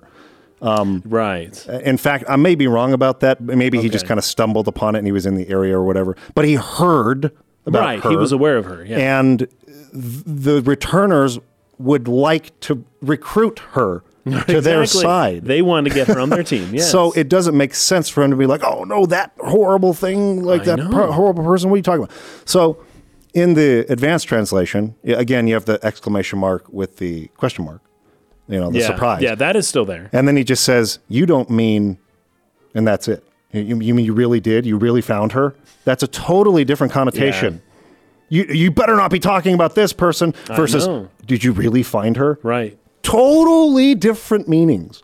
So, like, that's the kind of thing that Ted Woolsey got wrong quite frequently, actually. Yes. Now, Mix, jumping to Ted Woolsey's defense as hard as he can on our Patreon Discord chat here, said that Tara could have had a really bad reputation because she had killed 50 soldiers and that Locke would have reason to be weary. I don't think that makes sense for him being upset, but it would make a little more sense if he was like, weary. I think you could be nervous and a little bit cautious while still not like pissed. Like you better not. Yeah, that scum of the earth witch. Don't you dare tell me that's who you're talking about. Because that's not his character, and that's not the way his character. Yeah, and it's not his character either. Yeah. That's the important part. One other thing that was brought up here in the chat. Mm-hmm. You brought up that Aerith sounds like Earth, and it's supposed to mean something like Earth. Well, Cloud. Yep. Is kind of like sky or as celeste above, so below or whatever. Yeah, once again, you got the sky-earth dichotomy. Okay. Yeah. All right. Well, let's keep going back to Final Fantasy VI. Okay, so old man, he says the city guard is pursuing her as we speak. This city has the strength to stand up to the or doesn't have the strength to stand up to the Empire. Oh, no, he says they do have the strength to stand up to the Empire, but they won't use it. So they refuse to fight the Empire. Right, they're trying to stay neutral or something, yeah. These people are just too stubbornly independent to join an underground resistance group like the Returners. I tried to explain that the Empire was controlling the girl, but they wouldn't even listen. So maybe that's why he's in the town. So if he's allied with the Returners, he's one of the Returners. Maybe he came there trying to persuade Narshe to join them and fight against the Empire. Yeah. But he's become fed up with them at this point because they won't do it. They're too stubborn, right? Right. So he's like, they're not going to listen. Although they're definitely anti the Empire. That's for sure. Yes. So there we go. That is the point I wanted to make. So that's another mistranslation. That's why I got confused for a second. Because in the original version, he says Imperial troops are pursuing her even as we speak. This is the example that I brought up from the text from that link earlier. Oh, sure. It was like one of the pictures. Yeah. It says this town is no match for the Empire. But in the retranslation, this city has the strength to stand up to the Empire but won't use it. So, I mean, that's a good, wow. That's really, really, really badly off. Yeah. It's like, that's a really bad mistake to make, right? Anyway, so Locke runs off after her, finds her in the cave. She's about to be attacked by some soldiers. He teams up with some Moogles. we have Deus Ex Moogle happening here. This was just shocking and fun and interesting and surprising and all the things all at once. I love Moogles. Moogles were kind of a different thing prior to this game, right? And they had a different design too. I think for Final Fantasy VI in particular, their design was made to be a little more cutesy, a little more kind of what it became later. So Moogle's first appearance was on the NES games. I think it was Final Fantasy III. Koichi Ishii had actually drawn Moogle since he was in high school or sometime in grade school. So they were their little white bear sort of design was the original design. Okay. But I think they are a little different in 6. And they cutesied him up and made him fatter, and I don't know. Well, what's actually interesting is have you seen the commercial for Final Fantasy VI, the TV commercial, where Mog is like, he's like an executive boss character, and people can come in and he's like, next! And he comes in and he lights them on fire or does magic to them. Hold on, you got to freaking see that. It's so funny. Pretty funny. We'll have to play this. Ooh, scary.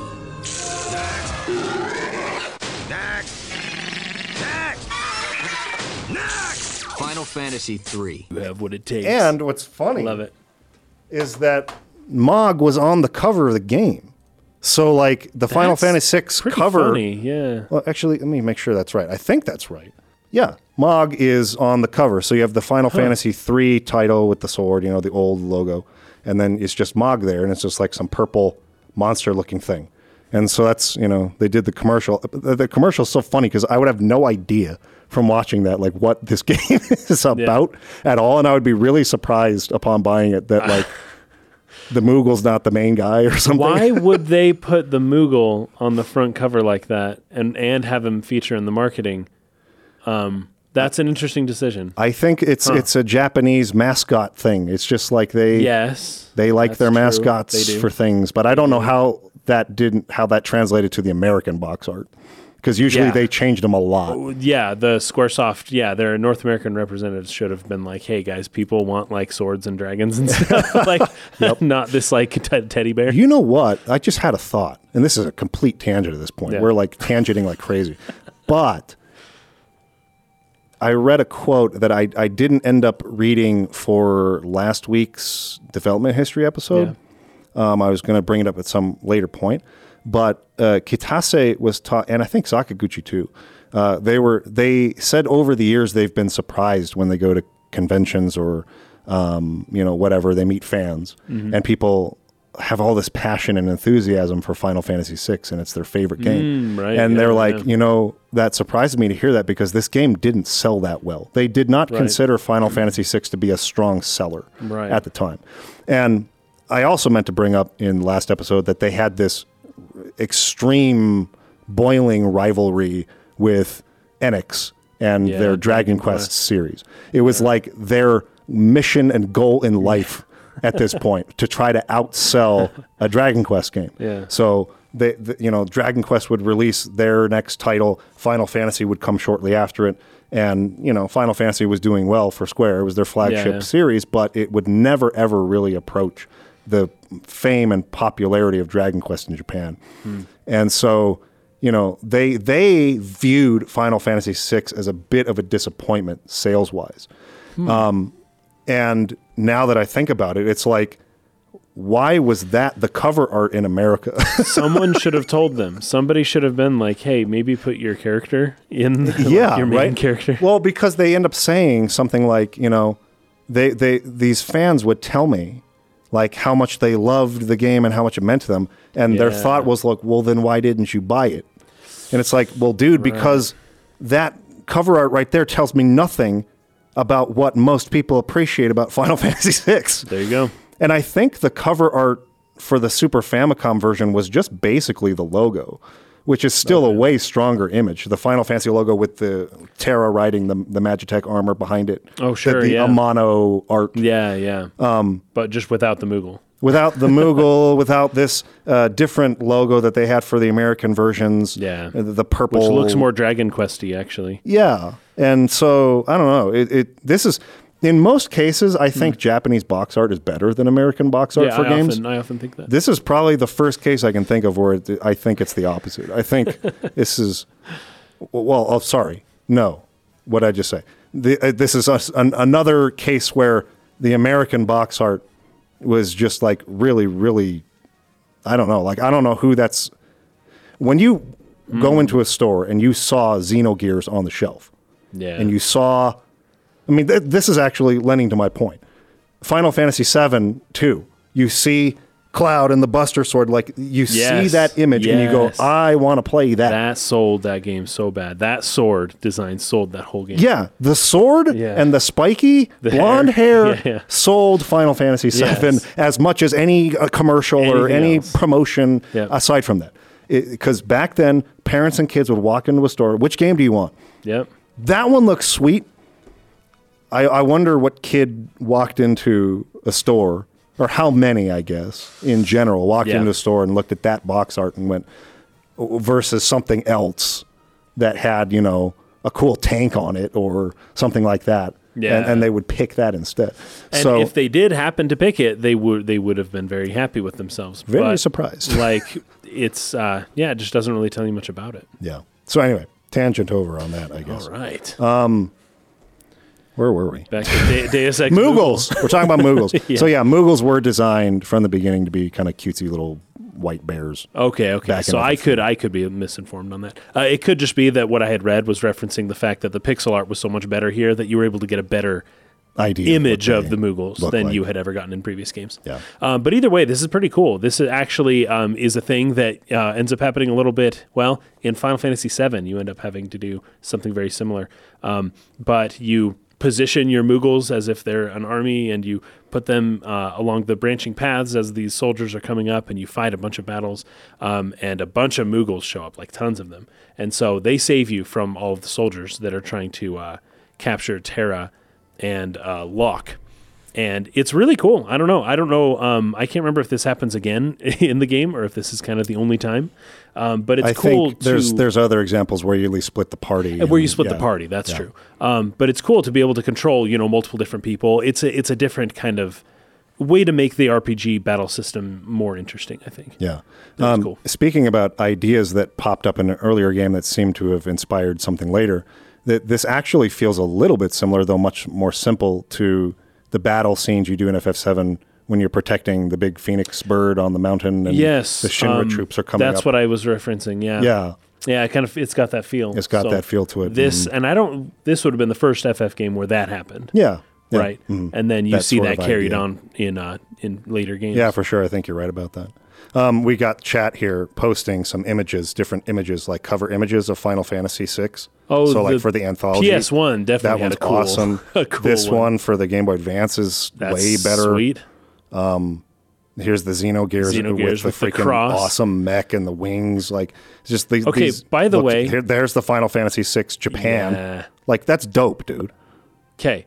Go down to Xenogears really quick. Okay, that is, imagine that's a crucifix cross, but you're underneath it, looking up, and it's at an angle, and it's angled in 3D space, going that way. I think you're right about that. The X. I never realized that until just now. Yep. Okay, so let's see here. Anyways, you rescue her. Mog is one of the Moogles that fights with you. He's the only Moogle you can actually change the equipment. Oh, there you go. And like examine in that way. Nice. So anyways, Mog will come back later, but you can steal his equipment. So you can like go in and unequip him and take his stuff and then give it to someone else, because I think he has a mithril spear and a mithril shield, which are better than like the bucklers and other equipment that characters have at this point. So. I love the text. Thanks, Moogles. We're in your debt. Like the world's about to end. You're stuck at the bottom of a cave. The Imperial soldiers come to get you. And this just army of teddy bears comes and kills them all and leaves. And you're just like, this is normal. Thank you, Moogles. We'll see you next time. So funny. Yep. Do you feel like the idea of Moogles having prominence in FF is something like Ewoks from Return of the Jedi? I do. Okay. I do. Thinking about it, I feel like I can't say whether or not like anyone has ever spoke, like whether Koichi Ishii has said, I drew Moogles in high school because I watched Star Wars, like a direct link like that, but certainly like they feel similar, right? Like a similar idea. I feel like when selling the idea of putting a character like a Moogle in a game like this to the executive board, you would have to bring up Ewoks in order to say, yes, people want this. Yeah. Well, I guess in Japan, they're always looking for mascot characters anyways. So when you see a Chocobo or a Moogle design, it's like, there it is. That's what we're looking for. I guess I'm thinking more from an American standpoint. Yeah. Okay, so anyways, they get out of there. Locke kind of carries her body out. Yes. Flips a switch. They're about to leave. Once again, his expression is priceless. Yeah. When he finds out she has amnesia, and he's just like, "Whoa, you have amnesia?" Yep. I love it. Yeah. So she's saying, "Oh, you saved me." He says, "Save your thanks for the Moogles," and she's like, "Oh, I can't remember a thing. It's like my mind's trapped in a fog." He's like, "You lost your memory?" Yeah, he just loses it. Now, this makes maybe a little bit more sense as to why he would be surprised or upset to hear that, because, again, the returners want to recruit her. Exactly. And if she doesn't have her memory, does that mean she doesn't have her powers or whatever? Oh, fair enough. He's going to find out soon enough that that's not the case. Yeah. But anyway, so he's like, surprised about that. She says that a man said it would come back eventually. He says, so you've got amnesia. Don't worry. I won't leave your side until your memory returns. And she's confused by that. So, I'm not going to abandon someone just because they lost their memory. I'll keep you safe. So they decide they're going to head to Figaro, which is where the man told Locke to take her. Yes. To go see the king of Figaro, who is Edgar. Now, Edgar is great, man. Kind of playing double agent a little bit here. He's got like a formal alliance or a formal treaty with the Empire. Yes. But he is secretly a returner himself. Yep. So that's why they're going there to meet him. So you leave Narshe and you head through the desert. There's a building right at the entrance of Narshe that's a classroom. It's called the Classroom. Yep. The tutorials. I loved this concept. Yep. I thought this was super cool. I don't know how often games do stuff like this, but a separate place that's out of the way where you can, but it's in the way enough to where you probably won't miss it if you're just looking around. And if you're new to this genre of games, or if you've never... I don't know, if you just want to kind of delve more into the way this particular battle system works, you can go there and spend as much time there as you want. Yep. And there's tons of people talking to you. Yep. And I thought that was super cool. Yeah, that kind of became a tradition of the series as well. They were doing that back in Final Fantasy IV. They had a bunch of people who would teach you the mechanics of the game. Even in Final Fantasy VII, there's some rooms in Junon where people will... Well, there's the ARMS like where they sell weapons, and then you go up to near the Seventh top. Heaven. Yeah, they do that a little bit there, but then later in Junon they have like a second one where they go even more into depth on some things. So that's right. This was kind of a Final Fantasy tradition thing to do. Love it. And then in the overworld, I look, as soon as you leave a town and you're at the overworld, this is how games should be. Like, this is the way. Overworld maps feels awesome with a small character, and then the music playing, and it's just like boom, you can go wherever you want to. Yeah, and the world just opens up, and often it takes you by surprise because you're playing the game in a certain way, and as soon as you leave the city, you don't really know exactly what's coming next, and it's just like just the freedom. It just screams like freedom to you as soon as you're on the overworld map. It's so cool. Another tangent time here. So I was a fan of the series. I started following it really closely, kind of like around the time. This would have been like PS3 era, and so the PSP was out, right? And I don't think I was necessarily at the time maybe so concerned or whatever about like thinking about the mechanics of Final Fantasy in any really deep way. Okay. I was just excited for the next Final Fantasy game to come out. Like, I love Final Fantasy. Final Fantasy is awesome.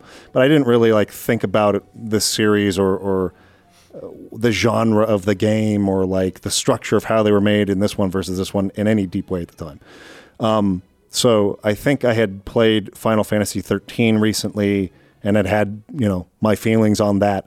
And then I was playing Dissidia Duodecim, which is the second Final Fantasy Dissidia game. Beat 'em up. Fighting game, right?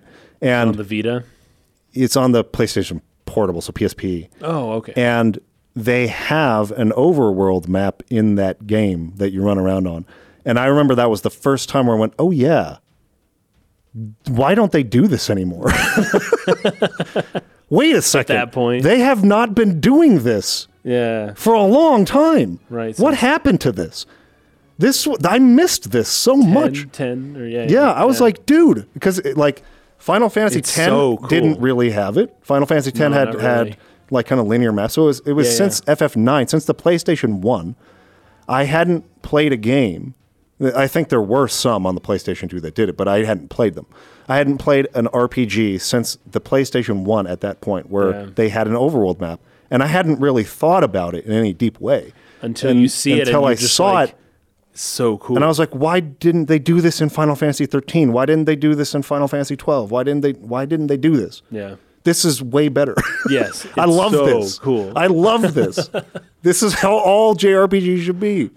Anyway. This is the way. Because, again, it's the abstraction, right? And the abstraction gets across this point of this giant world that you're exploring. The whole world. You're going to go all over the world. It's like the scale of it is so huge.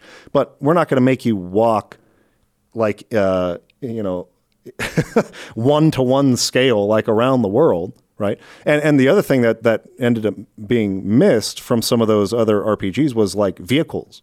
And that was such a huge part of the exploration part of Final Fantasy that I missed. Was getting a vehicle or riding on a chocobo or an airship. Yes. And going around and exploring it. Yep. And freely. Yeah. That's part of the abstraction. One of the things that an abstraction allows you to do is it allows your mind to interpret it, right? So it's not just freedom of movement, but the taking an abstraction and making it even lower resolution. Yes. So just gives your mind more freedom to imagine what is happening here or to think about. It's not just the potential of what you can do and where you can go. It just feels so immersive. I absolutely love it. Yeah.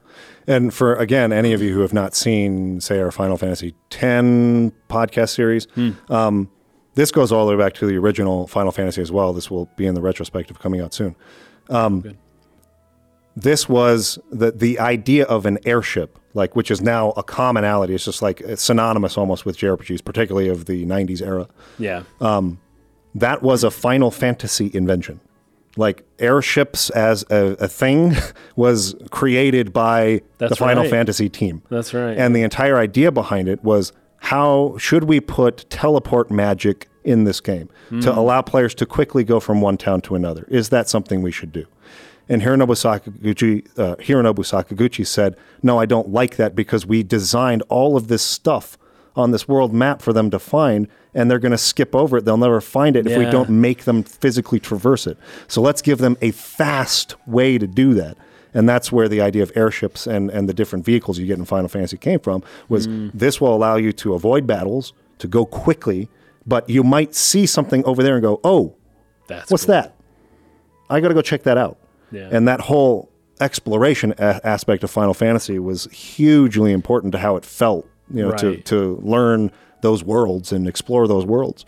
And so, yeah, I get that feeling. Very cool. Similarly, every time you come to the world map in Final Fantasy VI, it's just like, these world maps are so cool. And this was the first time it was rendered in mode 7 all the time.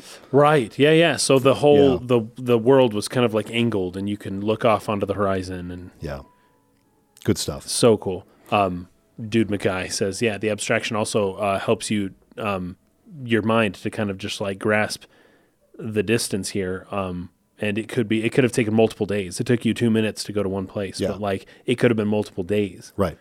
So they traveled really far, even though it only took a short time. Compression, right? We talked about compression earlier. Yeah. Okay. And then Mix has a good point here too. It also sells more of the belief that the characters have had off-screen time to bond. To bond, sure. Right. Also, when you use a tent, or when you, I'll talk a little bit about the hotel later. But you're thinking about what's happening here, and the game, Sakaguchi knows that people are thinking about this. As it's happening, right? People are kind of imagining what's happening. So it doesn't all have to be delivered to you directly via dialogue. Yeah. So you reach Figaro here. You go meet the king, Edgar. And the castle is pretty sweet. It is. It's got like really these cool. turbines that are turning everywhere. And I love castle right in the middle. The wise man did not build his house upon the rock in this case. He built it upon the sand. He built it on the sand. But there's a twist. But he really was the wise man, though. That's what I'm saying. He was. The wise man did it this time, not the foolish man. The wise man built his house up capable of submerging under the sand.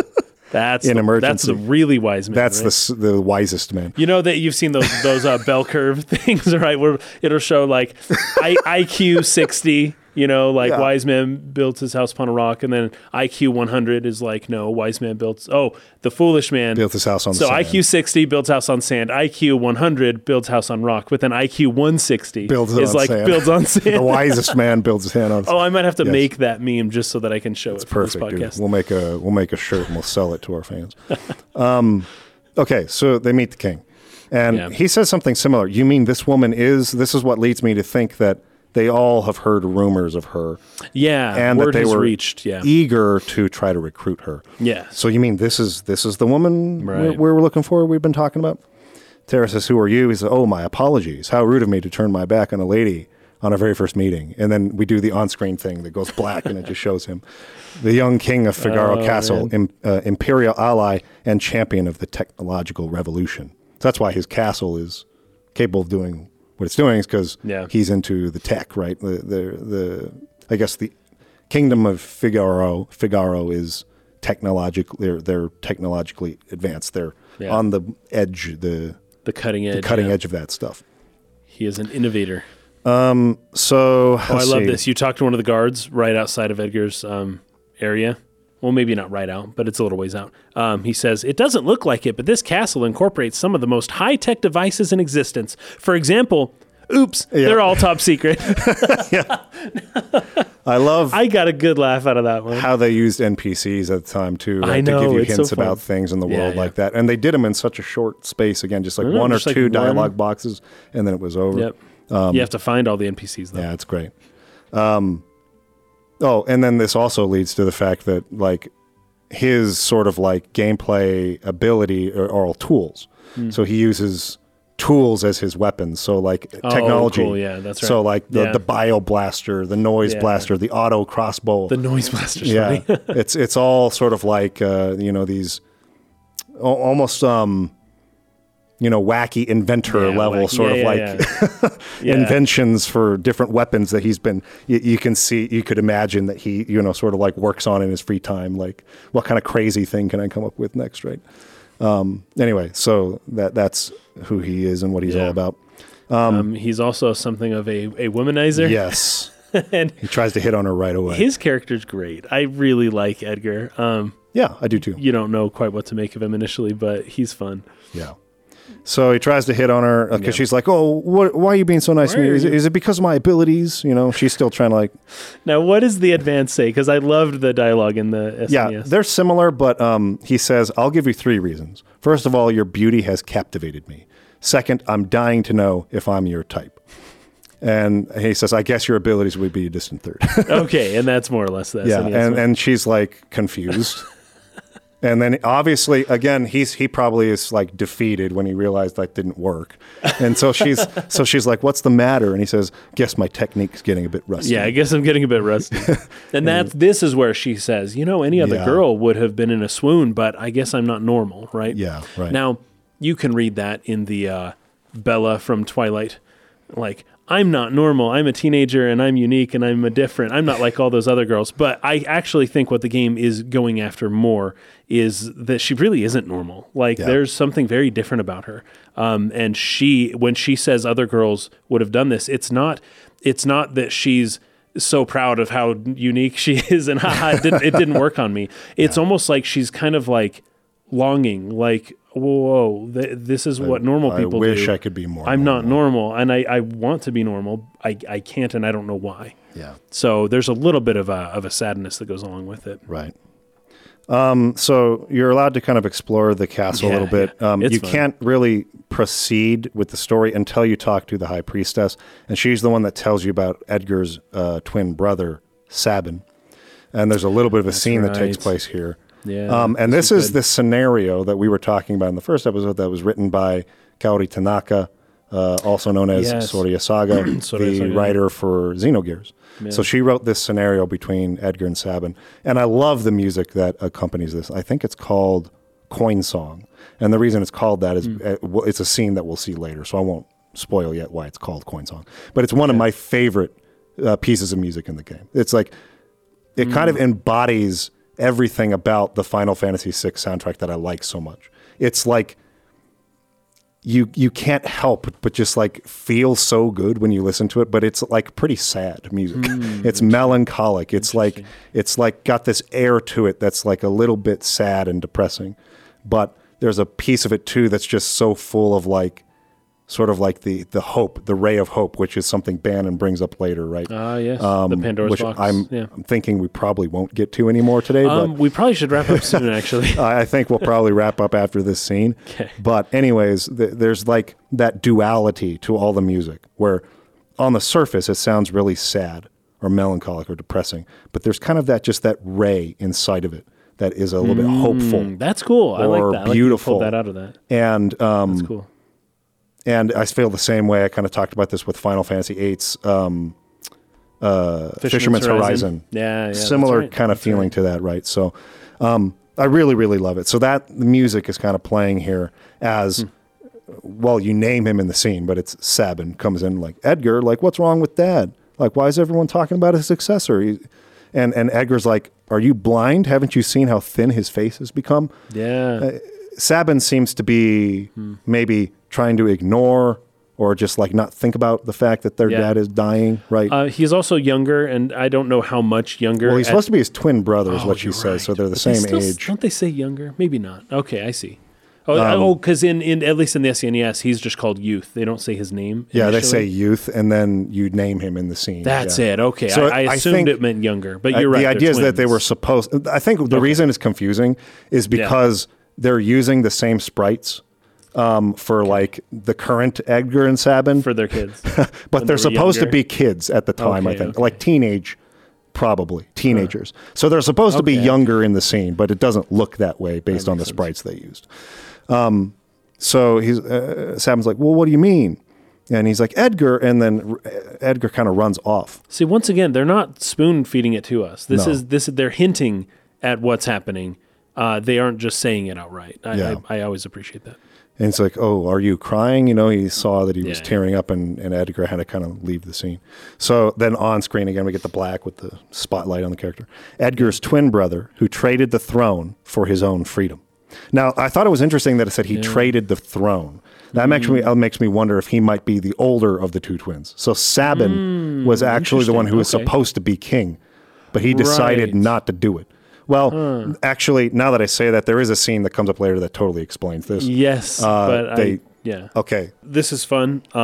The girls at the castle all seem pretty sick of Edgar always hitting on them. Yep.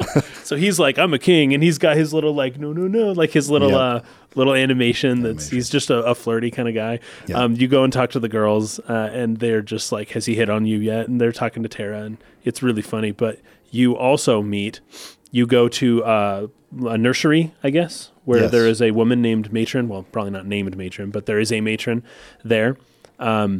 And there's a bunch of kids around, and she gives us some story of Edgar and Sabin as well. Yep. But there's a young girl there, this like really little girl running around. And if you talk to her, she reveals that Edgar is hitting on her too. Yeah. She's like 6 or something. No. And she says that Edgar says that he'll marry me when I grow up. So basically. The way that I looked at this is, like little girls will often kind of, play at like, thinking about growing up and getting married and this sort of thing. And I even remember I had a friend next door when I was really little. I was probably 5 years old.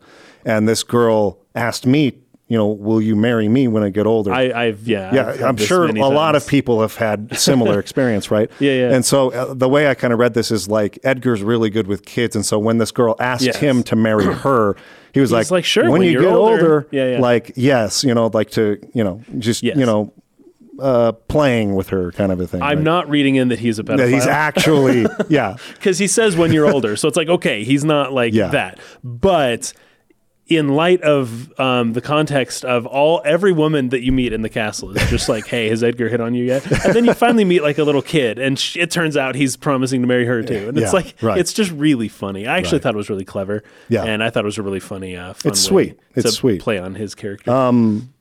Okay, so I think we're going to stop right there as Kefka comes into play. And we'll kind of continue on from there next time. I did not expect we would go on quite this long, but there was kind of a lot to get through there. So it's just going to change a little bit where I think we should play up to for next time. We're not going to be able to probably get quite as far. So let me take a look at this real quick and decide. Okay, so here's what I've decided based on how much we have to cover next week. Let's say that we'll play up to the end of the Phantom Train sequence for next time. So that's where you should play up to and prepare for next week. So anyway, thank you for joining us, everybody. Hopefully this is enjoyable so far. I always end up thinking we'll do this many, and then it turns out to be more. We'll see if that ends up being the case for this as well. But Phantom Train for next time. Till then, peace out.